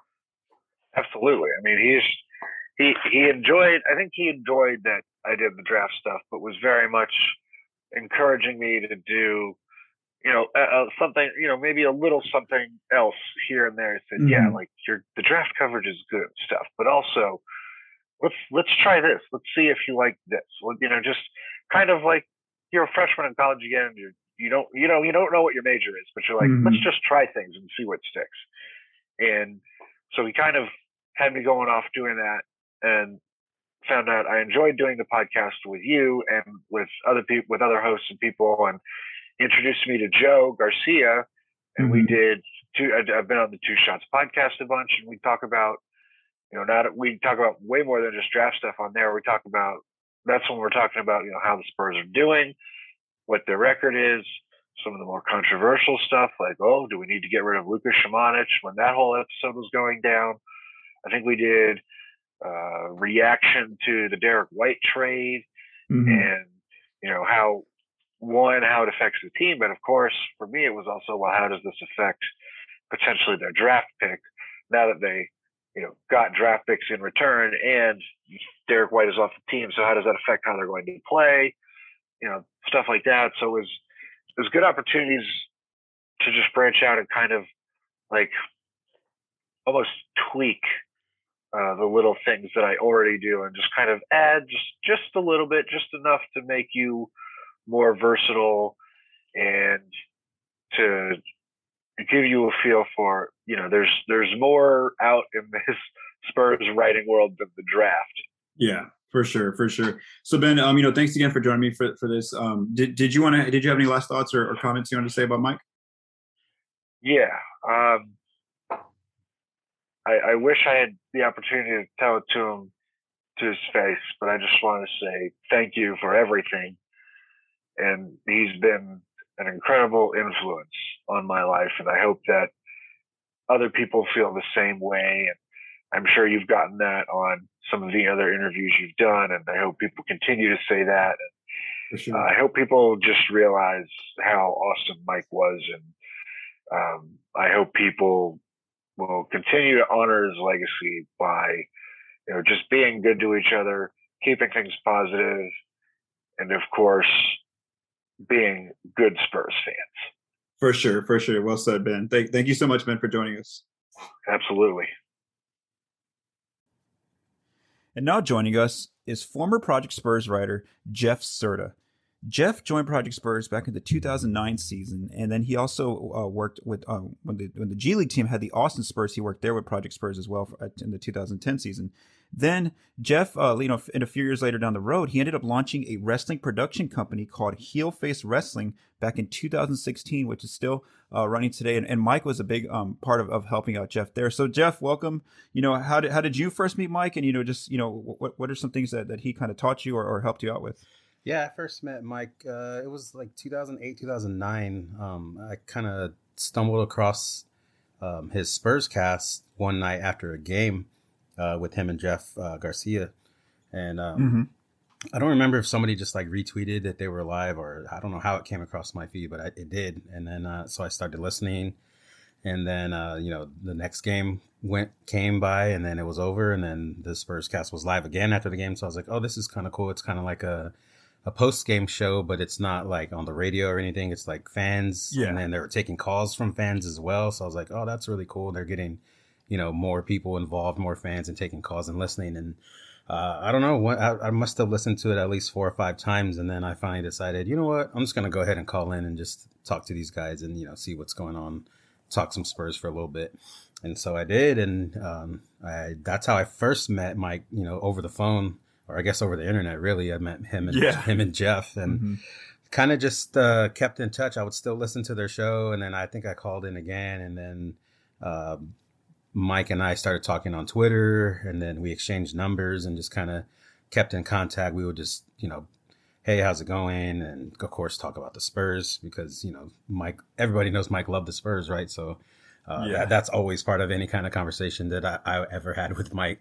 Usually how it started, like either he would be, man, I can't believe this is happening, or whatever's going on with the Spurs, right? We'll start a conversation, and then it just leads to, how's the family? How are you? And then, but yeah, so that's how I first met him. And then I think, during the playoffs of the 2009/10 season, the first time I met him in person, we went to a restaurant here in San Marcos with, I don't remember who else was there. Sorry, but I know there was a couple of us there. That's okay. It was some people that were also writing for Project Spurs at the time, and we went and watched the playoff game. I want to say Jeff was there too, or maybe that was a different time in San Antonio. But yeah, that was the first time I met Mike in person, and then of course the first time I met him, I was like, wow, this dude is really tall. Like it felt like he was like 7 feet tall, right? And like that's I noticed that. A lot of, because I've been reading all the stories, right, that people are posting on Twitter or Facebook or wherever they post it.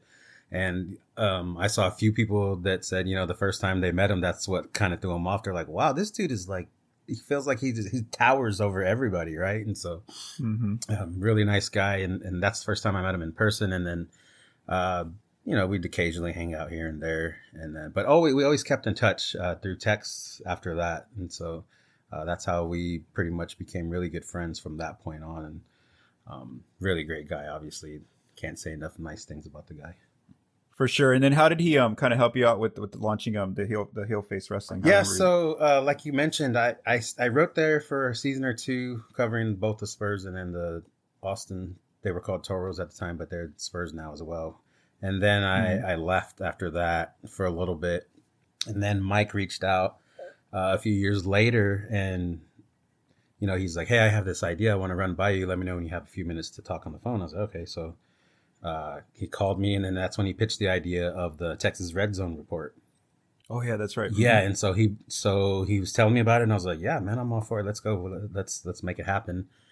And so, of course, myself, him, and a few others got the site rolling, and I think I did that for about 2 seasons of high school sports, and then I kind of took a break, but that's when I took the break was because I wanted to do this wrestling production company, the Heel Face Wrestling. And so what that is essentially is just like, we'll film your event. We'll do a podcast, our live podcast, or do just video highlights, just anything that like a normal production company would do. Right. But obviously not on a bigger scale. And so while I was doing the second season of the high school stuff, I kind of told him like, hey, I have this idea. My friends and I have this idea. I wanted to run it by you, see what you thought, and any like input you can give or whatever. And so I told him the idea, and he was like, yeah, like he's like, that sounds like a really great idea. He's like, nobody else is doing that in this area or in Texas general. He's like, it's a unique idea. You should definitely do it. And I said, well, hey, just so you know, if I do this, then that means I'm not going to be doing like the high school stuff anymore. And he could have easily been like, well, wait, what, like, no, I kind of need you to help me out over here still. But it was complete opposite. He's like, yes. He's like, let's make it happen. Any way I can help you, let me know. And so I bought the website. He helped me design the original website. It's changed a couple of times since then, but he helped me design it. He had a logo created for me that we used.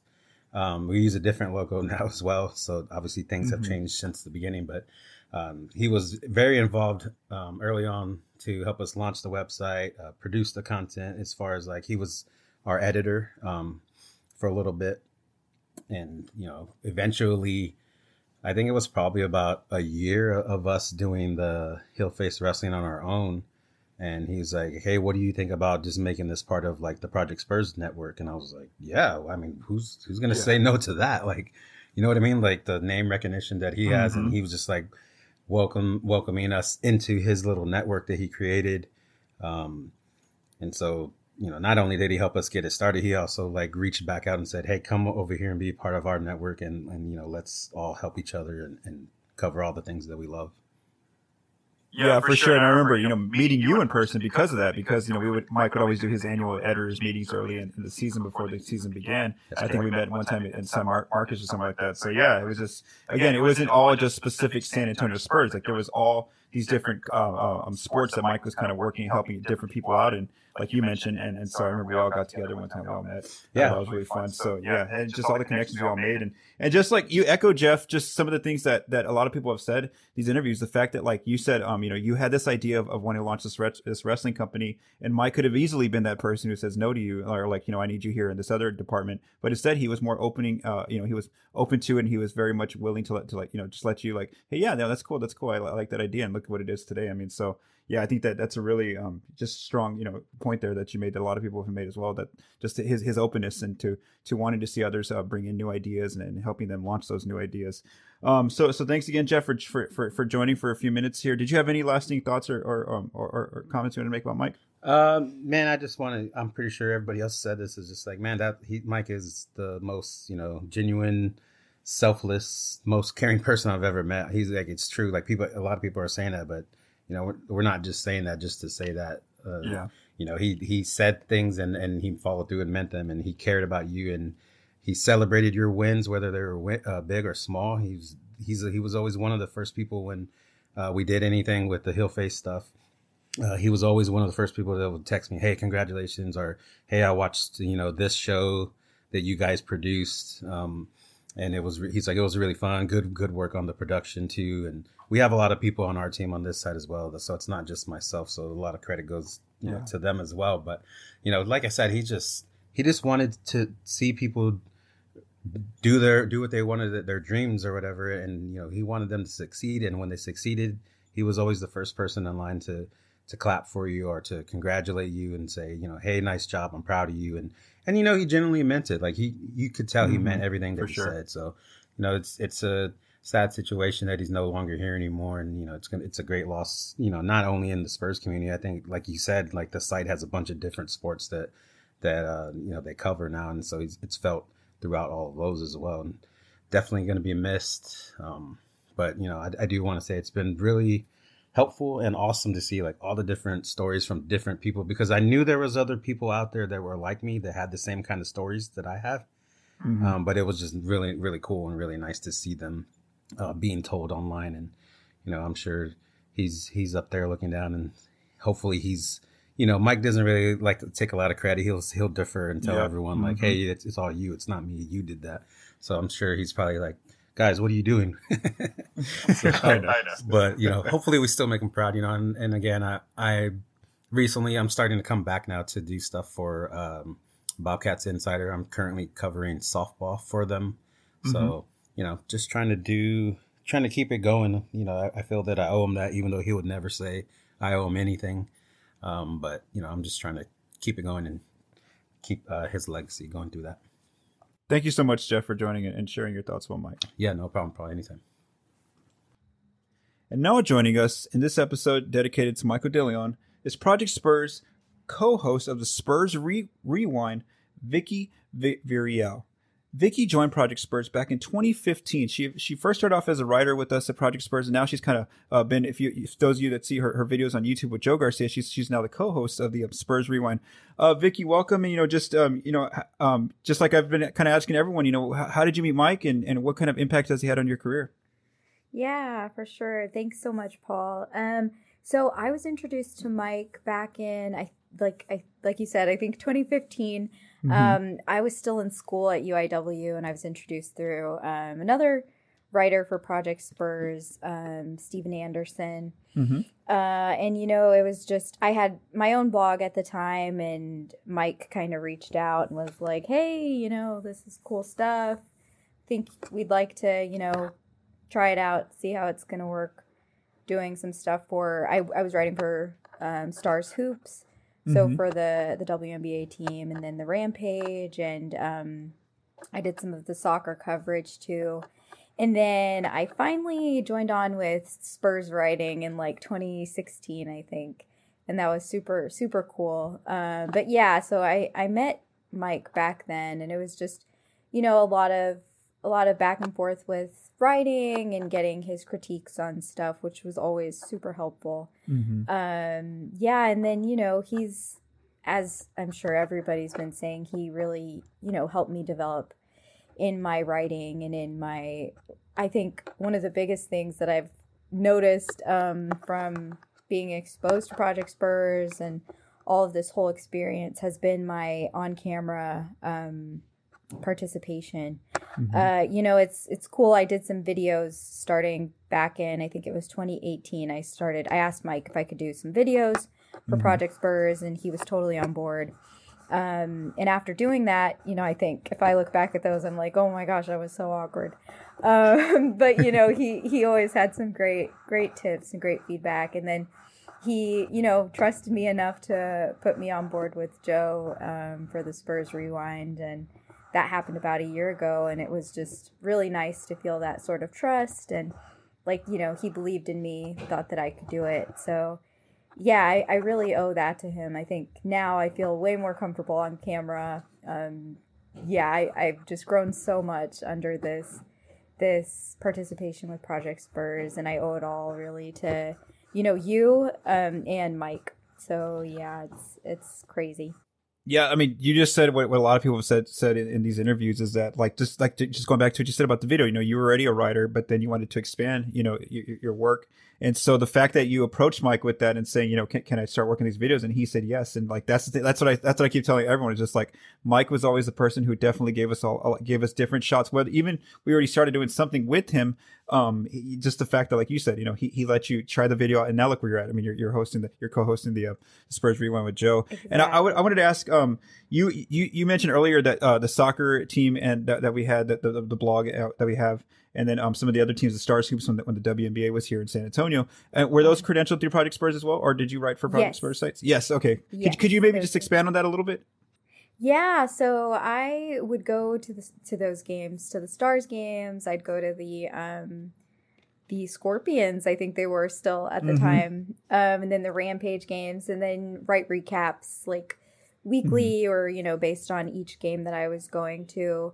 It was really awesome, being able to going to the locker rooms, talking to all the players. It was a huge I was, fangirling inside and trying to be super professional outside, but being able to be around these players, like at that time, Becky Hammon was still playing with the Stars, or not playing. She was toward the end of it. She got her, her jersey retired, and I got to go interview Becky for that. And these writings, the writing that I did for that, it led to a lot of other opportunities, being able to, share that work and put it in my portfolio. And people are always super interested, like, oh, wow, you write for Project Spurs. And I'm like, yeah, it's an amazing network to be a part of.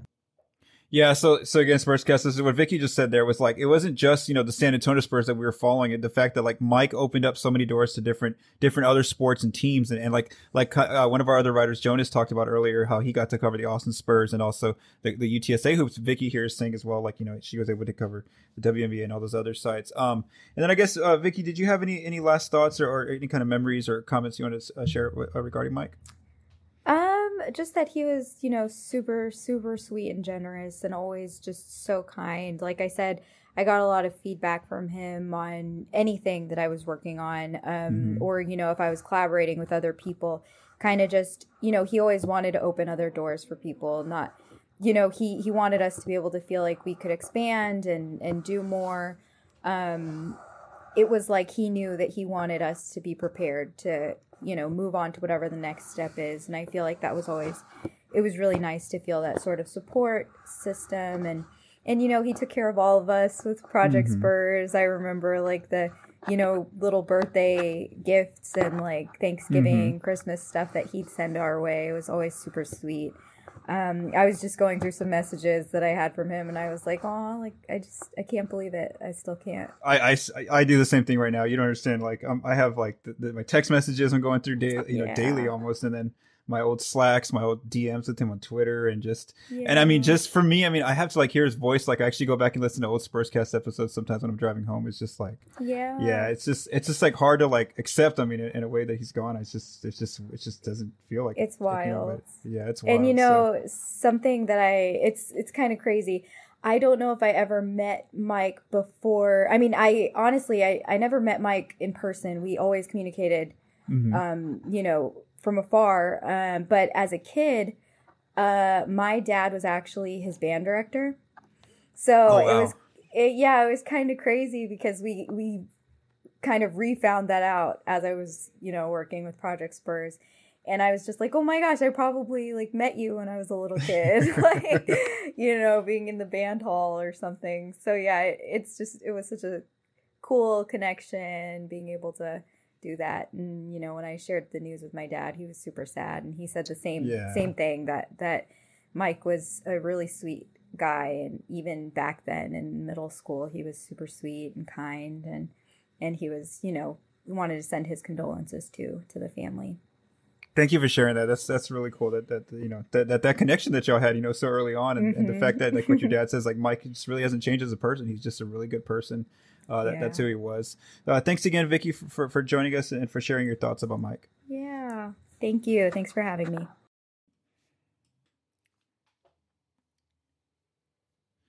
And now joining us in this episode dedicated to Michael DeLeon is Project Spurs writer Colin Reed. Colin joined the site back in the 2016-17 season.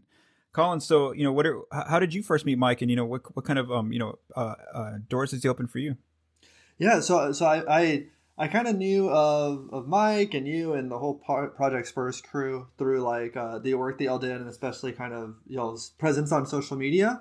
Professionally, I first got to know him from kind of just joining the team. And while I didn't have like a personal relationship with him at the time, and I didn't like meet him for quite a while, he was always like a big endorser of my work. He would always be very kind in sharing my work on his social media, or just having kind things to say about my job, and just kind of, I guess, to talk about the relationship that y'all two had in terms of just like a good working relationship. I know I met you that summer of 2016, and you're like, hey, like, it'd be cool if you came on, and just kind of that trust there. And he just brought me on without, I didn't talk to him once before he brought me on.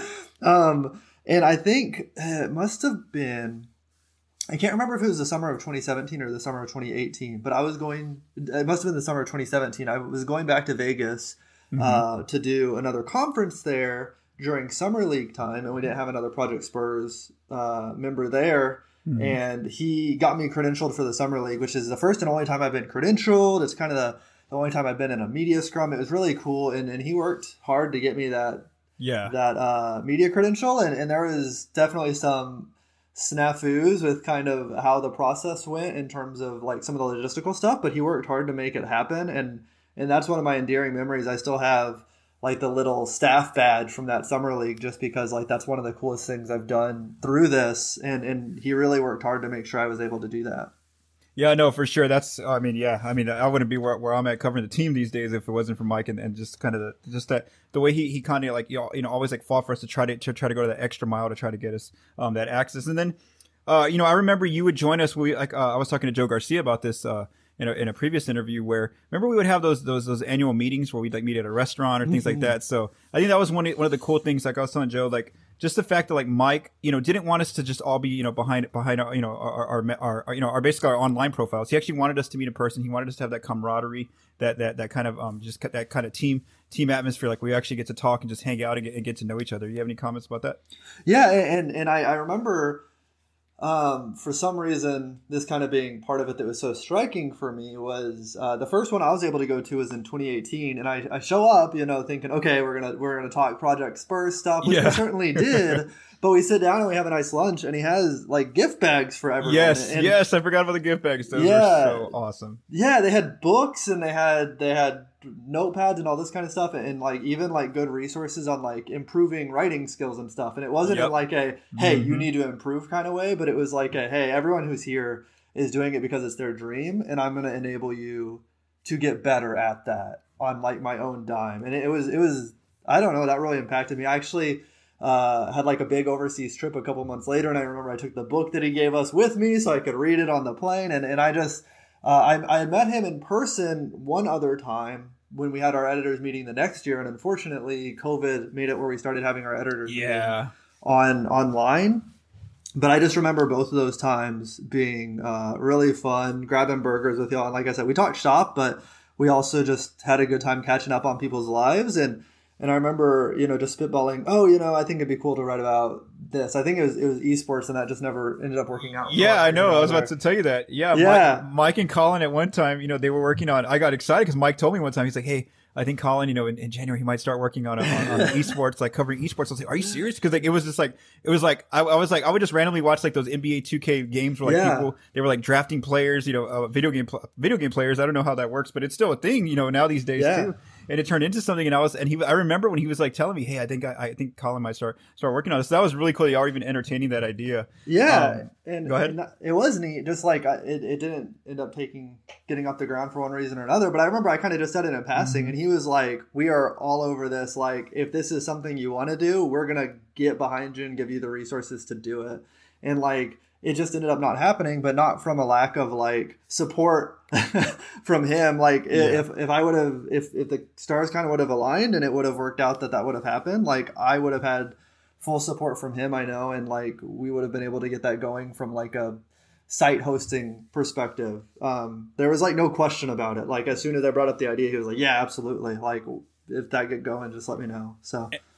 And that right there was just a perfect example of like, just like how, for those of you that have visited analyzingtheleague.com, that's kind of how that got started, where I had an idea and, I want to kind of venture off a little bit from the Spurs.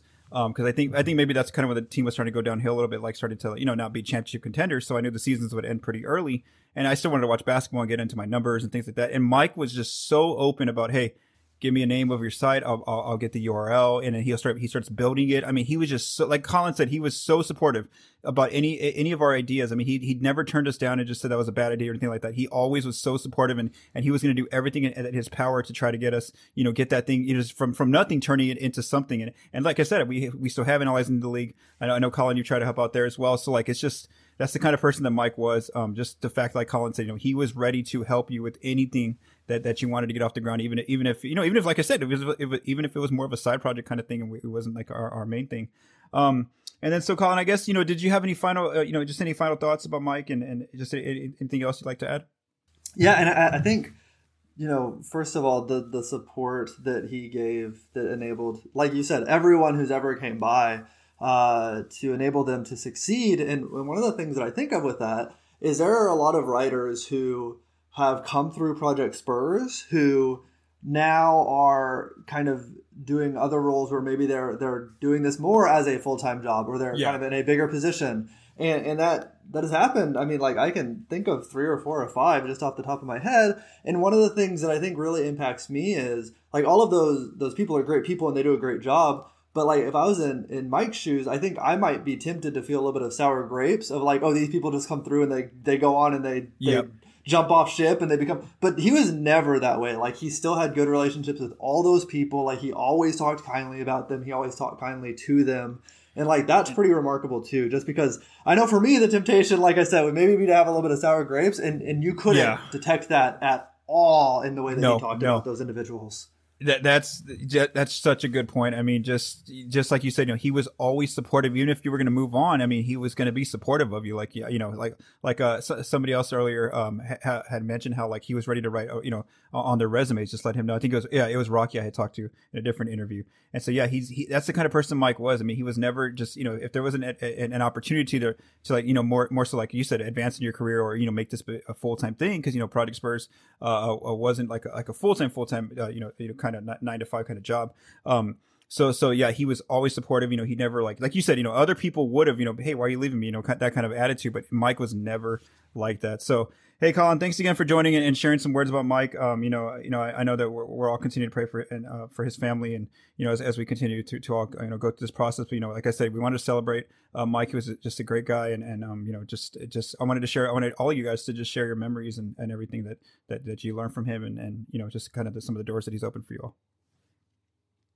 Yeah, I appreciate you giving us a platform to come on and just share some of these good memories, because I know, like I was saying, before I was writing for y'all, I had seen y'all and the work that y'all had done. So I know that a lot of people who follow the Spurs, especially through social media, have probably seen or interacted with Mike in one way or another. And so I'm really glad that those people are getting to kind of see behind the scenes and see kind of everything he did behind the scenes that made some of their favorite like content people or some of their favorite stories. Like he's responsible for them, if at least to give those people a foundation or give them the belief to get there. And I'm excited that fans are going to be able to kind of look behind the curtain in that way and see kind of how wonderful he was, just because he would talk openly on Twitter, but like you would have never guessed just reading his tweets and his interactions that he was kind of this driving force that enabled so many wonderful things in like Spurs media land. And so I'm grateful for the opportunity to help share and give more fans that perspective for sure.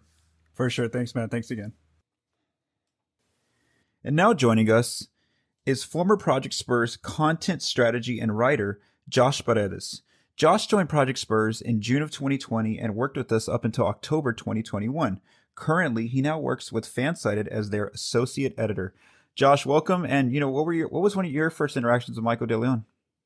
Yeah, thanks for having me. I'm glad to be able to remember Mike. I think, like a lot of people, I just reached out to him in the DM and seen what he's been doing for Project Spurs and everything, and I just kind of asked him if he wanted some help or someone to to write with them, and he of course was like sure and let me kind of do my thing on there. I started to write for a bit, and it was really just kind of like I was really a fan of how Project Spurs is like, like a locally founded place, instead of like, those big companies and stuff. So I really liked that it was kind of for the fans by fans. And so I started doing that, and he was just every step of the way, just always encouraging, pushing me, helping me like learn things. It's where I pretty much got a lot of the skills that I use in my current job now is just through him. And he just did so much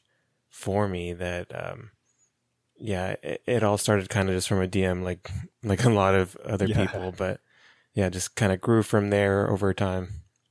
Yeah, and one of the things I remember, I think Mike had reached out to me is like when he was thinking about bringing you on, when you were contacting him, he kind of asked me if I knew you, and I said yes because you and I, you were also working at a different site and covering some Spurs games, and I remember you, me, and Bruno Pastas would have like dinner and stuff at the Spurs games in the media room, so I kind of knew you a little bit, not a lot, but just in front. Mike, I remember just reached out to me, it's like, hey, is this guy cool? What do you think? And I'm like, yeah. I said, I know him. We chat at the Spurs games sometimes. And so I think that was also cool too, how he was very open. Like I've kind of mentioned that before, that like he's very open about giving people a chance and things like that. And then when unfortunately during the pandemic, a lot of our final meetings before you went to go work with Fansided were all virtual. But it was still cool to see you and me and Mike. I remember we would have those quick little meetings where we would talk about content strategy and things like that online. Do you have any memories from those interactions? Yeah, I remember just kind of taking a page out of your book and coming up with spreadsheets and stuff to show you guys, what titles are working, what we can do to improve, what articles are working, what we can steer away from. And I feel like he really appreciated that like SEO aspect of it, because that's kind of something I learned with Air Alamo, and I brought it over to Project Spurs, and it really was just a way to, show that I want Project Spurs to grow just like he did. And it was cool to see us all work together to do that, because I would sometimes like pass off an idea to you because you know all the ins and outs of contracts and all that stuff, and then Mike can do all the back end stuff. He can handle all the behind the scenes stuff and just kind of give me the outlet to be able to pitch ideas or improve. We start doing podcast or the rewind and all that stuff. So, I enjoyed doing those virtual. I really wish I was able to hang out with him in person, like all of the other more old school members of Project Spurs, but I still cherish those times that we were able to just kind of talk Spurs, talk the site, and just kind of, just have fun.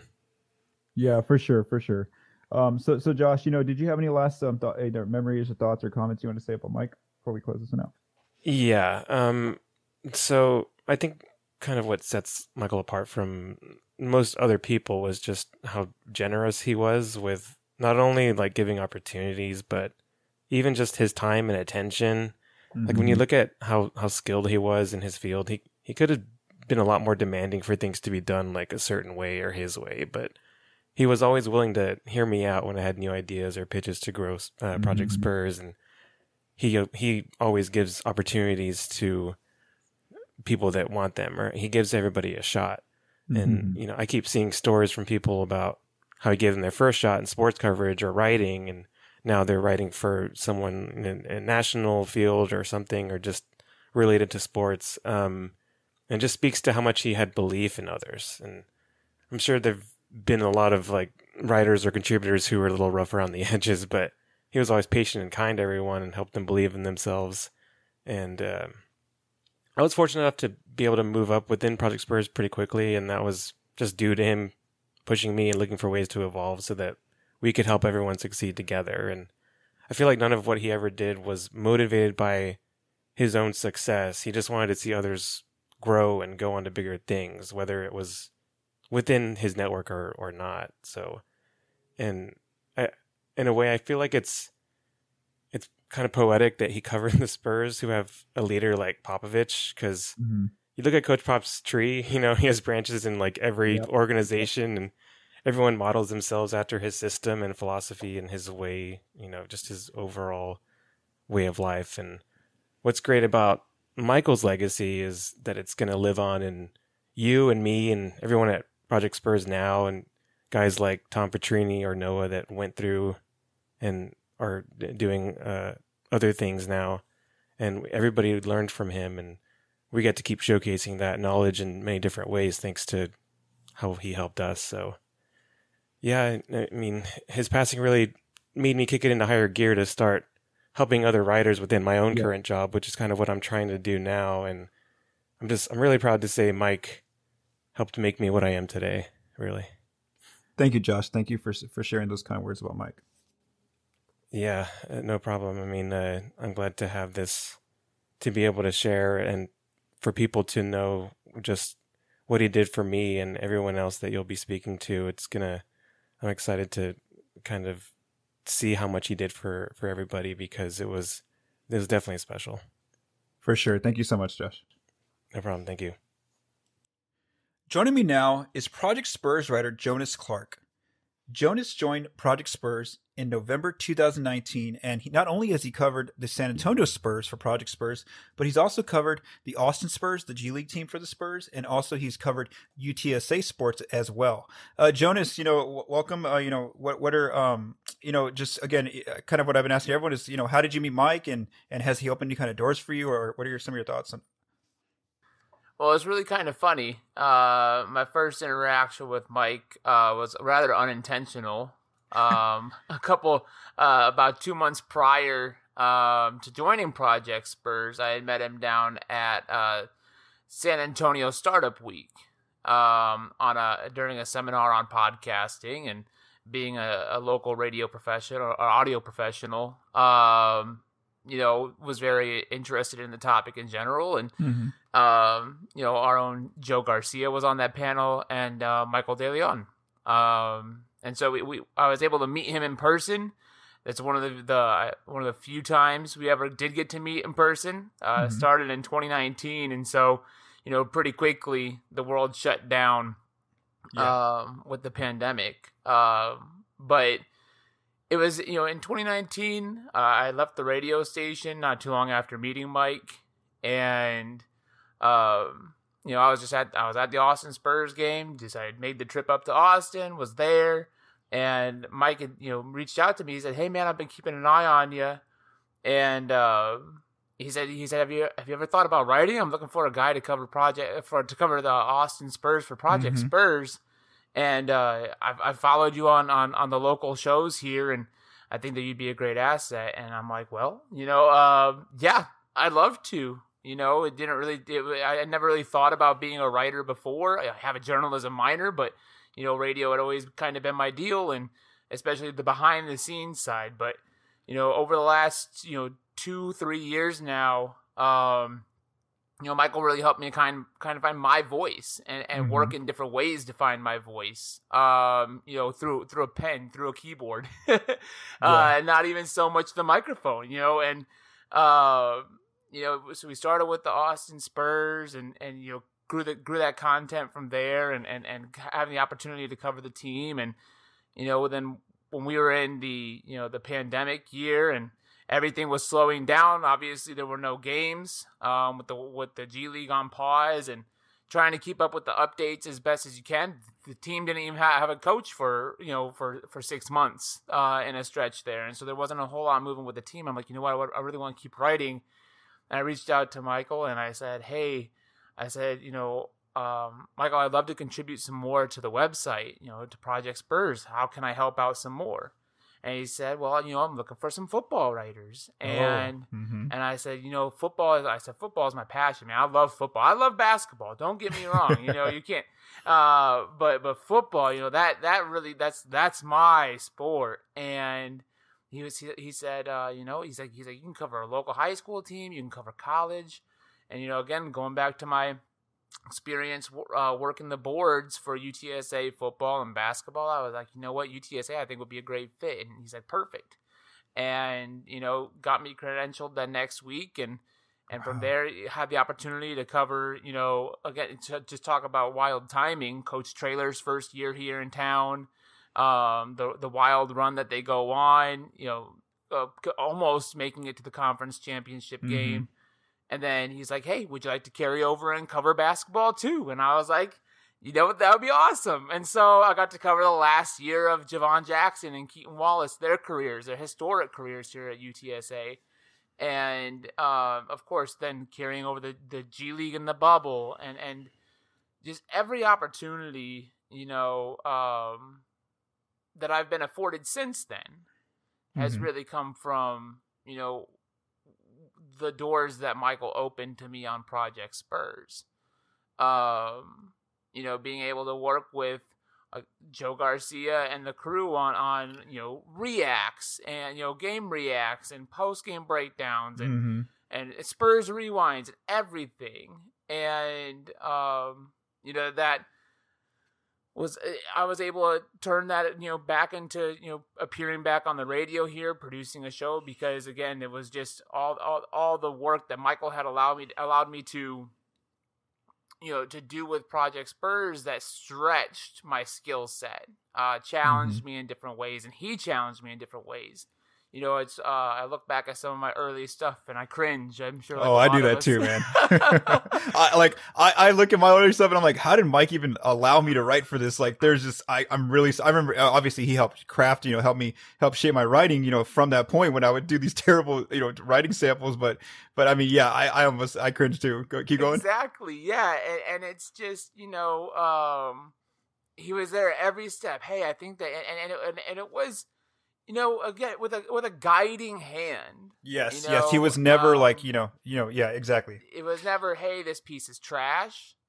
It was never, hey, this is awful stuff, go back and rewrite it. He really let you put your own into the piece and find your voice. And I think that, when you talk with a lot of other writers, past and current of Project Spurs, that's that guiding, presence is what Michael's really provided for all of us, and and the opportunity to continue to do all the work that I do,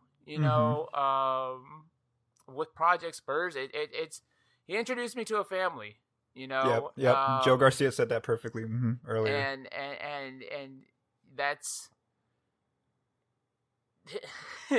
he's the patriarch. Yeah, man, he brought it all together, and he's the. It's mind-boggling. It's really hard to comprehend just, and even put into words how much I appreciate his influence. Again, just his willingness to allow me to try things, try different things. Whether it be a different format for my articles or whatever, again, I can't. Yeah, no. As a communicator through, as a writer, it's really weird to not have the words. I mean, it's yeah, really, for sure. Yeah.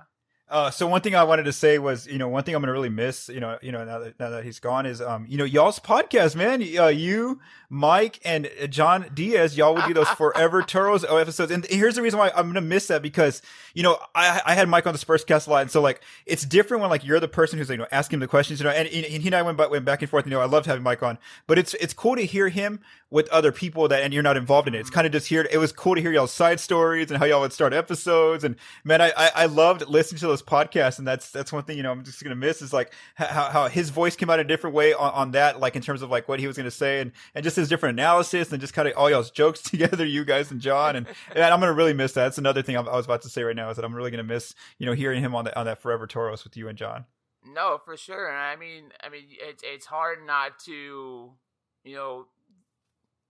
it's really hard to separate Michael DeLeon from the Spurs. Exactly. From the Austin Spurs going back to the Austin Toros. I mean, he's as part of the legacy of covering that team that arguably doesn't get enough coverage. And so that's one of those things. I came onto the scene late with the Austin Toros, Austin Spurs, and to hear him share the early stuff, it's really easy to come in and be excited. That my first draft class for that was Luka Šimanić, Keldon Johnson, and Quindary Weatherspoon. That's really easy to get excited about. Yeah. But to hear, the Blossom games and the development of Danny Green in Austin, I mean, that's the stuff that, those stories that I was able to, like you said, sit back and just kind of listen to Michael share, from his time covering. For sure, man. So, thanks again for joining us here on this episode. For sharing some memories about Mike. Did you have any last comments or thoughts? Yeah, I'm just again eternally grateful. Mm-hmm. For that text. It was a DM on Twitter, and it's literally, changed my life, changed my career path a little bit. Again, I never thought that I would write, because I never thought that what I had to say was really that important. That my analysis wasn't anything. I didn't have anything to add to the conversation. And again, Michael, I don't know what he saw. I wish I knew. But that was a life-changing message. And his willingness to say yes to me. I mean, that's I'm gonna really miss Mike. No, for sure, man. Miss Mike. For sure, Jonas. Thanks again for sharing. And just kind of Spurscast listeners, just kind of what Jonas said. I mean, we all, again, it's a lot of us are trying to like go further in our careers in the media business, but Mike, like Jonas said, was keeping an eye and trying to see, how can I help this person kind of, just increase their level of just kind of rigor and just working in that environment. The fact that, he was watching Jonas and saw the path that he was heading toward, and he kind of just, again, offered opportunities. So again, that's just kind of who Mike was. He wasn't centered around himself and just wanted only success for himself. He wanted success for all of us. Thanks again, Jonas. Thanks again for joining here. Yeah, thanks for having me on. And now we're joined by Project Spurs writer Rocky Garza Jr. Rocky joined the site Project Spurs about a year ago now. So Rocky, what were your first introductions to Mike? How did you first meet Mike? So I actually did start writing a year ago, just in general, before I even joined Project Spurs. And I followed Mike through Twitter, and I saw what he was doing, and I thought it was pretty cool at Project Spurs. And I had some colleagues that talked real good about Project Spurs. They talked about Mike itself. And I wanted to do sports writing, so I DM'd Mike. And I just told him who I was, what I wanted to do, what my goal is. And man, like I sent it, and it's like one of those texts you send, like it's real risky, and you kind of throw your phone, and you're like, oh man, like why did I send that? And I was like, man, this guy better respond to me, within a minute, or I feel like I failed. And Mike honestly didn't respond to me for a couple of days, and I was like, oh my god, this guy's probably just like roasting me in his group chat, thinking like, who is this kid thinking they can join Project Spurs? And he ended up responding to me, just saying that they have a lot of writers on staff right now, and they didn't necessarily need help, but he'll keep me in touch. And I was like, okay, whatever. Yeah. So I kept writing for the San Antonio Herald and doing it, and I was like, you know what, I'm gonna ask Mike again. A month passed, and I messaged him. I was like, hey Mike, like you never reached out to me. You said you'd keep in touch with me, and at the time I was kind of like a little bit upset. I was like, dude, like come on, I want a chance. And he explained to me, he's like, well, this is what we can do. What do you want to do? And I gave him some pitches, and he loved it. So at first he was going to have me start writing high school football. And I was like, that's fine. I'll do what I got to do to get my feet wet. And he ended up saying, we're going to do Spurs. We're going with the Spurs side, and we're going to do some pitches. And I was like, okay, cool. I remember the first story I wrote, I was so nervous submitting it. Like it probably took me 2 more days than my deadline, and Mike was laughing. He was like, dude, like, don't worry about a, deadline. Yeah, deadlines are important. But he's like, I'd rather you have a great quality than quantity, man. He's like, I don't care if you write 3,000 words just blabbering on, man. I'd rather you have something. And man, just seeing how Mike, was elated that I wrote what I wrote. He was just like, it's just good, man. But, we can always improve. It just, every time I went through the editing process with Mike would, just sit me down. Like, it's like, in a sense, it felt like it was the Karate Kid to me. He'd be teaching me wash or what is it? It's like wash on, wash off. Yeah. Or, yeah, and it felt like that was me and Mike, and he would always teach me. And I think most recently, one of my last articles, Mike was like, "This is the best article you ever read for Project Spurs," and that just like felt like a real rewarding moment for me because like you want to work so hard to make your boss proud, and not only your boss, he's a friend to me, a father figure to me, and just getting rewarded like that made me feel so good about myself. Yeah, man. So no, I understand what you're saying, and just the fact, like you just said, the fact that you could just DM him and like he would actually read those messages and actually start thinking. Because I remember just with us being in the back end of this, Mike would always send me pitches of like, I mean he would always tell me, hey, I got this guy who reached out to me or so and so, and you want to check out his work samples and things like that. So he would always do that to me as well. Like, and it's like, yeah, the fact that like he had that door open, that he gave everyone a chance, that he wasn't just gonna to shut you out, even shut you out. He was, even if it took some time, so he waited, because I know there's been different times with our staff, where sometimes we're like really busy, we have a bunch of people want to join the site, and then there's times where it's it's more open ended, and so we're looking for a lot of help. So the fact that he kept you in mind and he opened up helped you out with allowing you to join our site, and you've been with us ever since then. It's been really great to have you, and that's so awesome, man. That what you said about how he mentioned that. On your most recent piece, and then I guess I would just ask you, did you have any other favorite memories or any other comments about Mike? Yeah, so for those who don't know, I joined Sweep the League Radio. It was a sports show that we did every Sunday, and Rudy Campos is the main host of it, and he works for Project Spurs. He recently joined Project Spurs a couple months ago, and it was a big development. And so I was like, I got asked one day just to fill in for Joe Garcia, and I was like, okay, that's cool. And it ended up me, going there weekly, and I was part of the team, and it's just another rewarding moment for me. Is like, it was honestly, I didn't learn until last month.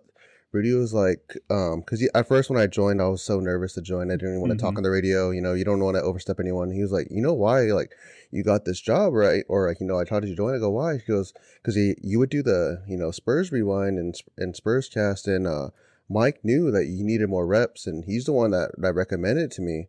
Wow. And he's like, Mike saw a big feature for you, and Mike wanted you to get on, so he's the one recommending me. And man, like when I heard about the news with Mike, I kept going through our Slack messages, and another thing that Mike wrote me, another thing is that when I would do the Spurs Rewind and Spurscast, I think after one Spurs Rewind, Mike was like, hey, what's your address? I was like, what are you talking about, man? Like, you have my address. And he's like, no, like, what's your address? I'm going to send you something. I was like, oh, okay, cool. Like, what are you sending me?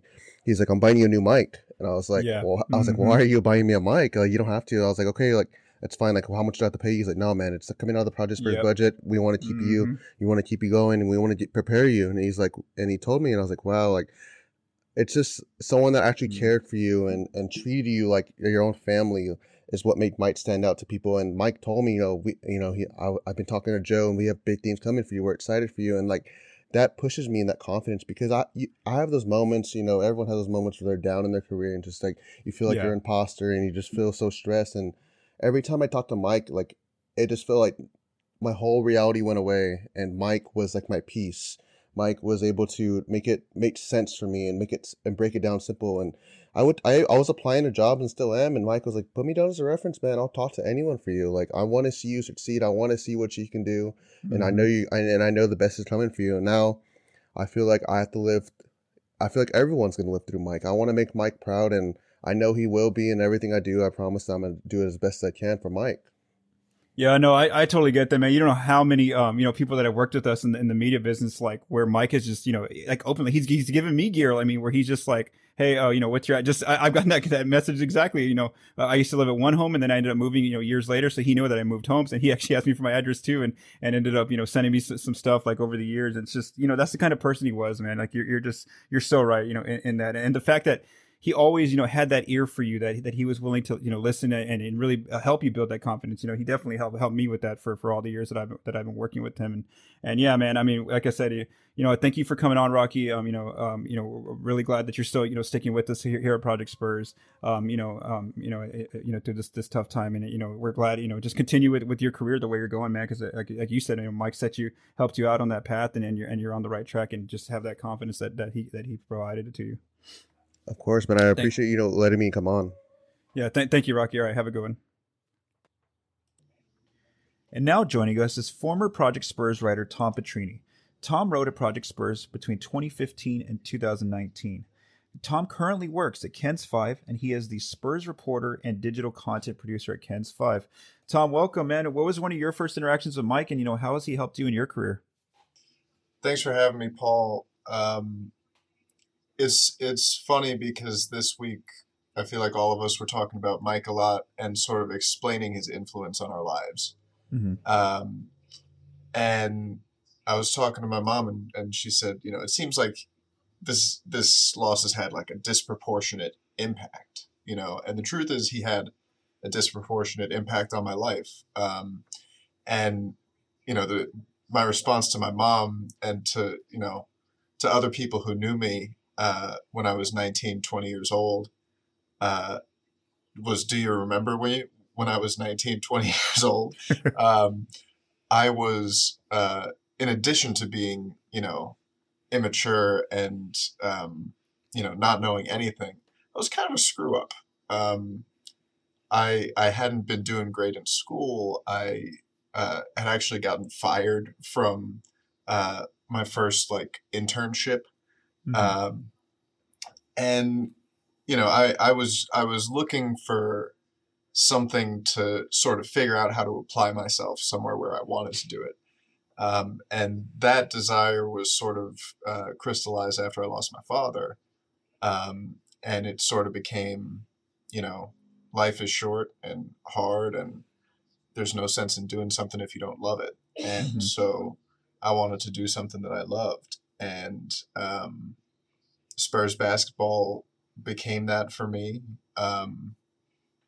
And when I started talking about Spurs basketball online, I had probably 300 followers on Twitter. I had no discernible journalism skills to speak of. I had some ability to write just because I always liked words. And I made dumb Photoshops. And that's where I basically annoyed my way into Jeff Garcia's mentions. He was the co-founder of Project Spurs with Mike, current colleague here at Ken's. And I can just picture Jeff being like, yeah, I found this screwed up kid, and, he doesn't know anything yet, but he's pretty funny with the Photoshop thing and has a passion for this. And Mike was really the most generous and giving mentors that you could ask for. The thing that really stuck out to me, a lot of people, not only was it that Mike helped them, but Mike was the first person to help them. Mm-hmm. And for me as well, every opportunity that I've had in the journalism industry to this point, I can point back to those first resume dots at Project Spurs. And it wasn't just, write for Project Spurs. It was at 19 or 20, when he had not even met me in person. We met in person maybe once or twice. Mm-hmm. And, I was that 20-year-old screw up trying to figure things out, and he helped me get credentialed for the draft in 2016. That was the first time I did in-person journalism stuff. I'd never taken a journalism class. My journalism education to that point was the Mike DeLeon School of Journalism. And that was the night that I realized that I knew for sure that I wanted to do this for a career. Mm-hmm. And I don't know how much you remember about that night, but I was there, and I was sitting in the room to interview DeJounte Murray, and I had about 10 questions that I should have been able to ask any player that the Spurs drafted. And I was going to ask him, okay, what do you feel like you bring to this experienced team? Because at the time, obviously, big three, Kawhi. Mm-hmm. Yeah. So I have that in my head. I'm ready. I raise my hand. They're passing me a microphone. And as they're passing me the microphone, somebody with the other microphone asks the same question. Oh man. And then I panic, right? Yeah. Because I'm as old as DeJounte in that moment, and this is the first time I've ever done anything like this. And I freaked out. I panicked. I got the mic. He answered the question quickly, and I embarrassed myself completely. I basically stammered and re-asked the question.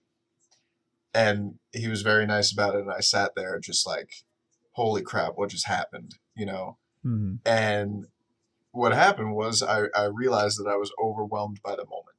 Mm-hmm. And that's a pretty cool thing. When you can go out and find something that really genuinely you're not ready for. It's challenging. It's exciting. And yeah, that's when I knew that this was something that I wanted to pursue. And because of the opportunities that Mike gave me, not just that night, but throughout the years, to interview these guys, to build a name for myself, a voice, a following, you know, I would not have gotten my first job in sports media that, you know, back in Boston at the Globe. My sports writing experience to that point was Project Spurs, but it was impressive. And it was impressive Mm-hmm. because he gave me the leeway and the freedom and the trust to go and do these things, and be able to say, yeah, I did that, and here's what I wrote, and everything that I wrote was so much better because he edited it. Mm-hmm. I kind of want to ask you what you remember about my early stuff, because like I remember getting edited so hard, and never in a mean way. Yeah. It was just like, don't do this. We need to do this. Less of this, more of this. Avoid this entirely. Restructure it this way. And it was all in a way that, you know, made me understand what the goal was. Mm-hmm. And I mean, really just formative for my career as a journalist. And it wasn't that he, you know, completely molded it, or, you know, took away the stuff that I love doing or whatever. It was like he edited me and took out, like, I used to write, you know, more in the first person, like a fan, you know, like Yeah. Mm-hmm. talking like that. And he helped me turn that same passion into something that I could do professionally as a career. And I mean, I knew how generous he was with that. I knew how important he was for my career. And I knew that he did it for a lot of other people. But I mean, after he passed, I was just floored by how many people could say the same thing as me, which is that I would not be here doing this job that I love without Mike DeLeon. For sure, Tom. Well said. And yeah, I mean, I have the same, you know, a very similar in terms of like, I wouldn't be here either. You know, you and I wouldn't be talking the Spurscast because I wouldn't be the host if it wasn't for Michael DeLeon. You know, very similar story, you know, of him finding me. And I would just say that you asked me, you know, what do you remember from editing your early pieces? It was just kind of that, what you said, where like, you knew a piece was a Tom Petrini piece, you know, because you still wrote in your own voice, and you had like your certain mannerisms about it in the piece, which was good. That's what we wanted to keep. And I just remember like what you said, you know, kind of taking away like that very like I, me, us kind of thing, and the fan perspective. And I had that issue too. Trust me, Mike used to when he first found me, I was all about I, me, us, us. You know, but he didn't stifle what we wanted to do. Exactly, and he we found our own stifle voice. who we were. Mm-hmm. Yeah, he let us find our own voice. And I think that's what was so special for a guy who really loved teaching. Exactly. Mm-hmm. You know, it reminds me of like, you know, it's kind of like Pop and Manu, right? You know, like I definitely had some more wild writing tendencies that like sometimes it was like, here's why you can't do this. But it was always, here's a way you can say the same thing or get the same thing across, but it works for us. Exactly. Mm-hmm. No, 100% agree. That was, I think, really special because so many people who try to teach stuff, it's like, this is how we do things. This doesn't match. Make it match. Mm-hmm. And, you know, Mike, I think, saw the unique potential in every person. It was a special talent of his, and it's something that I think, I mean, that's the legacy that he leaves, especially with Project Spurs, but with some sports that I don't even watch. He's helped people start careers to cover it. And it's just, I mean, he genuinely cared about all of us. And yeah, man, I just, I really have spent a lot of time in the last week or so thinking about his life and the lessons that we can learn from it. Mike was born a month premature, not breathing. And every moment that we're on this earth breathing is a gift. And that's true for everybody. And life is short and hard and beautiful and meaningful. And that's true for everybody. But I think that Mike really knew that in who he was and how he lived. He's a person who nobody would have batted an eye if he felt sorry for himself. But he never did. He treated life as a gift, and he shared that gift with as many people as he could. And I mean, obviously it's a life tragically cut short, but I feel like however long you're here, if when you leave, people are talking about you the way that they're talking about Mike right now, you did it, man. Yep, you did it right. Yep, that just sums it up perfectly, Tom. Tom, thank you so much, for taking some time out of your day to talk about some of your memories of Mike and just kind of the influence he's had on your career. Thank you so much. Thanks, Paul.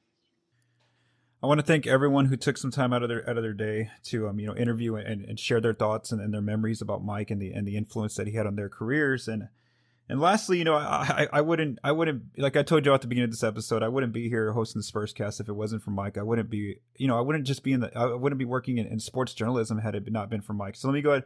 I guess I'll go ahead now and take some time to share my story. This is Paul Garcia, the host. So, this all begins on a Tumblr blog. It's so weird. I know, Tumblr, right? It's like I don't even have an account there anymore. Anyway, back in the 2010 or 2009-10 season, or one of those Spurs seasons.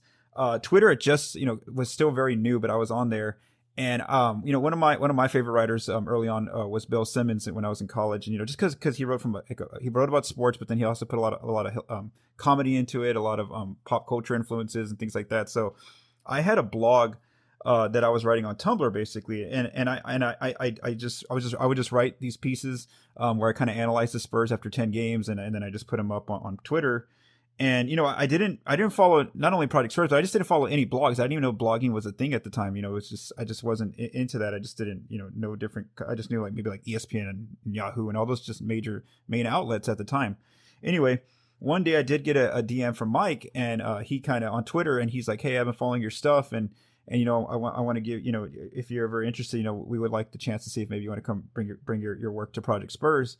And so sure enough, I did, and just like what a lot of people have said in these interviews is like, it was a very slow process with Mike. And then also I have to give credit to Jeff Garcia, the other Project Spurs founder, for them being patient with me. I came in as a Spurs fan, writing a very Spurs fan perspective of me, I, us, we about the team.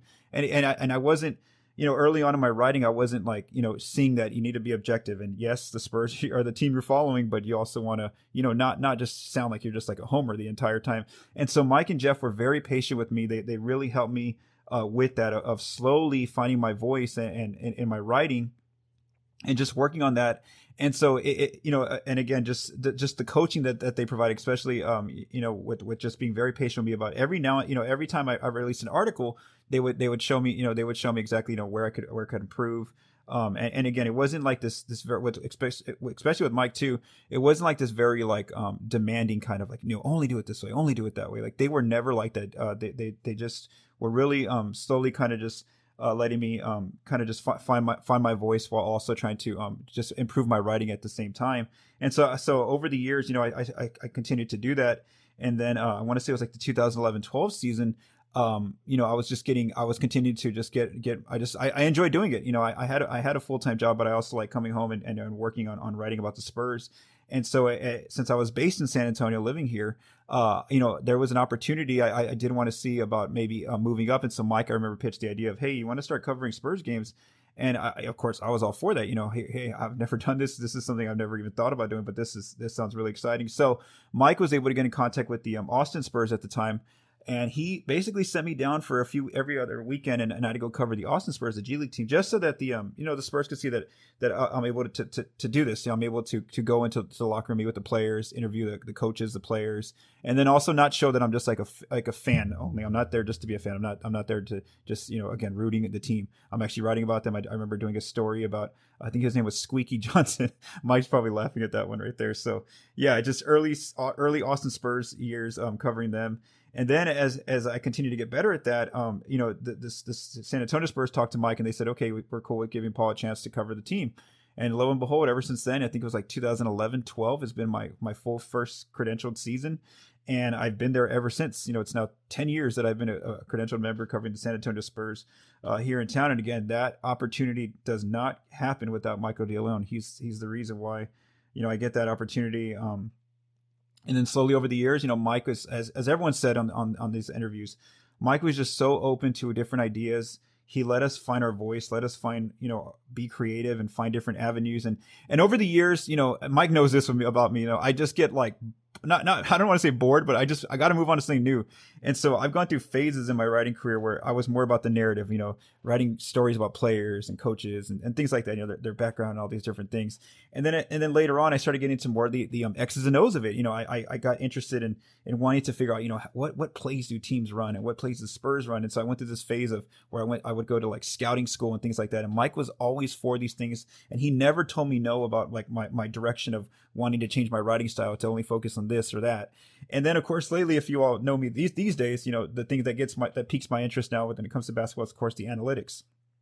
I read a lot of books about that, listen to a lot of podcasts and things like that. And so Mike was always for, me now diving into data and working with numbers. And so he was like, I know that we have different databases on Project Spurs that I always talk about. And Mike was one of the people who kind of helped me build my first database with different numbers and things like that. And we still have that going. And he's always the guy that was open to those ideas for me. And he knew that, I would change my style and my preferences on what I wanted to write about, over time. And again, he was always supportive of that.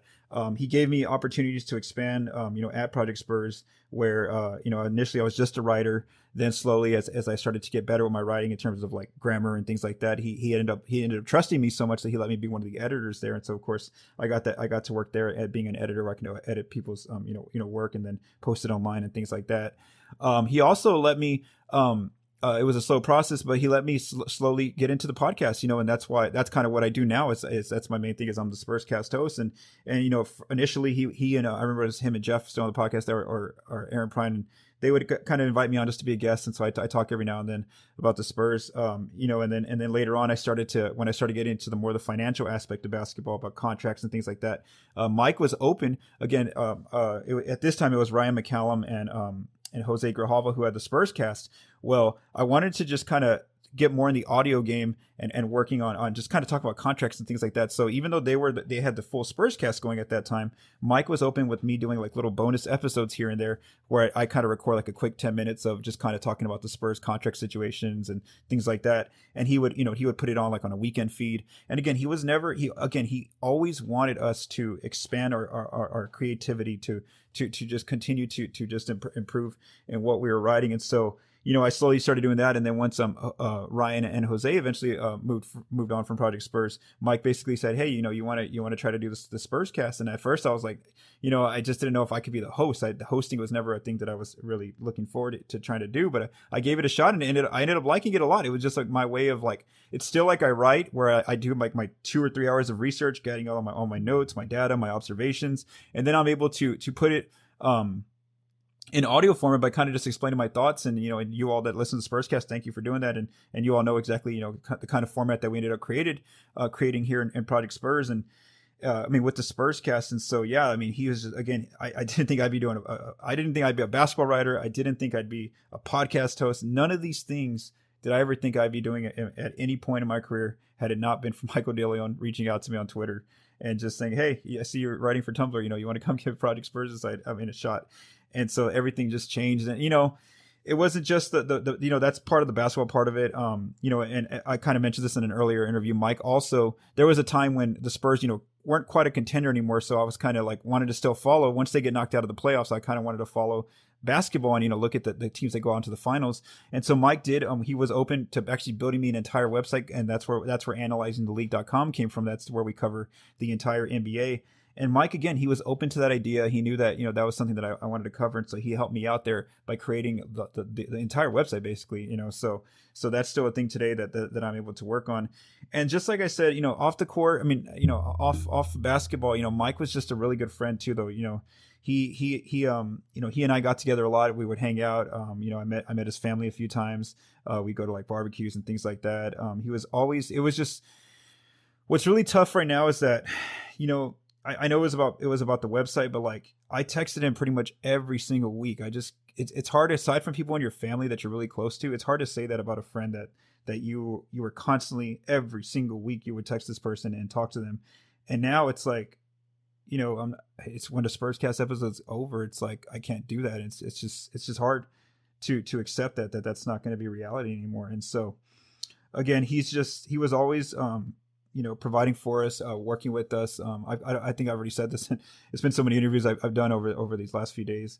But like one of the stories that just still it just shows the kind of person Mike was that going through chemotherapy and he's still trying to get payments to us, to Project Spurs staff. Like he's trying to pay us for, and we knew what he was going through. We told him, don't worry about anything about Project Spurs, anything going on. And he still took time, going through one of the worst moments of his life. And he's still trying to basically take care of his team. And that's the kind of leader that Mike was.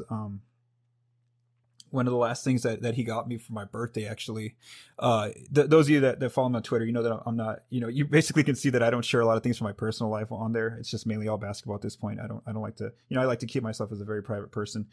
Anyway, Mike had a surprise gift for me on my birthday, and so he reached out to my fiance, and I didn't know this was happening, and he was just kind of just talking to her because he knew that at this time around my birthday, I had been super obsessed with Ted Lasso, the TV show, and I've been watching it for weeks, and now I even to this day now I'm actually following Premier League soccer. I'm like super invested, and I get up early on Saturdays to watch it. Anyway, Mike knew I was super into Ted Lasso.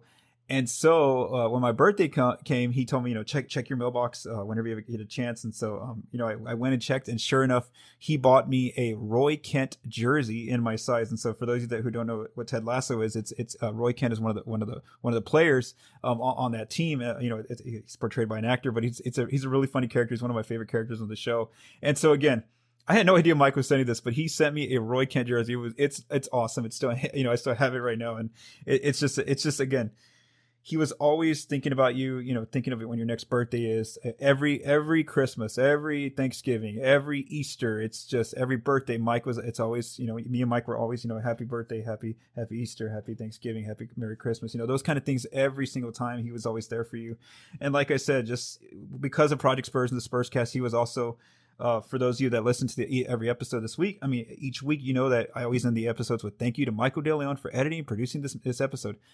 It just breaks me that this is not going to be something I can say anymore because, Mike's not the one editing, and that's kind of what he's been doing for years now for me. He's always been there. And that's where I'm going to miss, like I said, just those interactions of talking to him and texting him. And yeah, it's just, yeah, I guess, I don't know. It's just still really tough to know that he's gone and accept it. I think that's the hardest part for not only me, but for a lot of people that I've talked to in these last few days. And again, it's just, we're going to keep his memory going with the site, with everything that we do, all of our work. And like people have said, it's almost like how there's so many of us now spread out all over the world in the journalism industry, how we're all continuing to work. And again, none of this would have been possible without Michael DeLeon. And so again, my thoughts go out to his family. They're going through a very tough time, and he was such an influence on a lot of people, on a lot of us.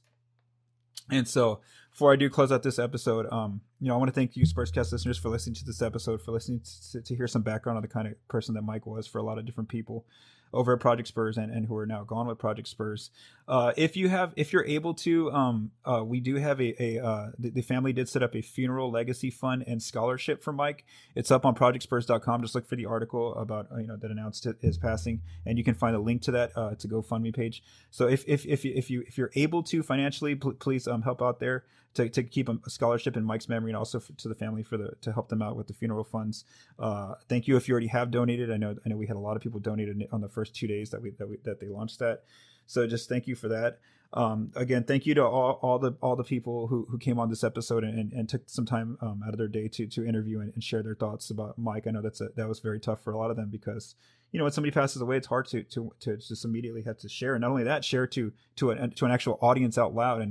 And thank you again to everyone who joined me. One last thing I did want to mention is that one thing I found myself doing these last few days is I'm actually listening to old Spurscast episodes. It's like, the one thing about Mike is we're going to have his memory, now, of course, through all the work that we all do going forward, but we're also going to give it to hear his voice. And that's a unique thing where I've caught myself now listening to the last 2 Spurscast episodes he was on. He was on one in February 8th. I know the date exactly because I've listened to it.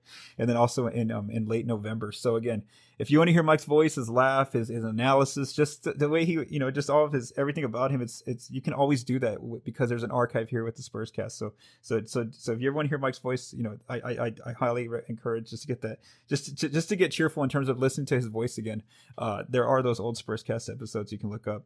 And then just lastly, we will be back next week with the normal Spurs content. We'll talk about how the team's doing and all that kind of stuff. But again, this week, I really just wanted everyone to remember Michael DeLeon. Like I said earlier, this Spurscast that you're listening to, that you take the time out of your busy lives every week to listen to. This would not be here without Michael DeLeon. He's the one who started this thing. We're keeping it going. And I just wanted to pay him, respect and just have everyone share their memories about him. So, Michael DeLeon, thank you for everything. Thank you.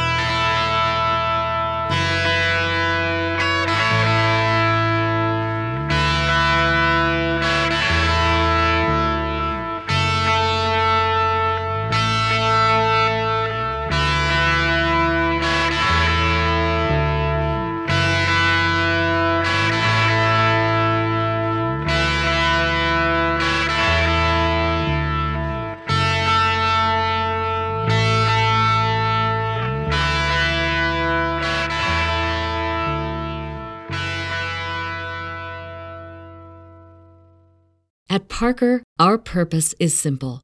We want to make the world a better place by working more efficiently, by using more sustainable practices, by developing better technologies. We keep moving forward.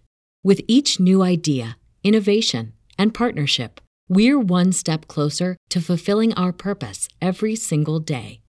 To find out more, visit parker.com/purpose. Parker, engineering your success.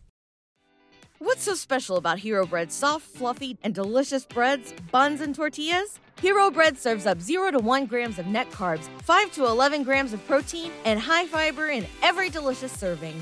Made with natural ingredients, Hero Bread supports gut health, promotes weight management, and helps maintain blood sugar. Hero also drops other limited edition ultra-low net carb goodies like rich flaky croissants and buttery brioche slider rolls. Head to hero.co to shop today.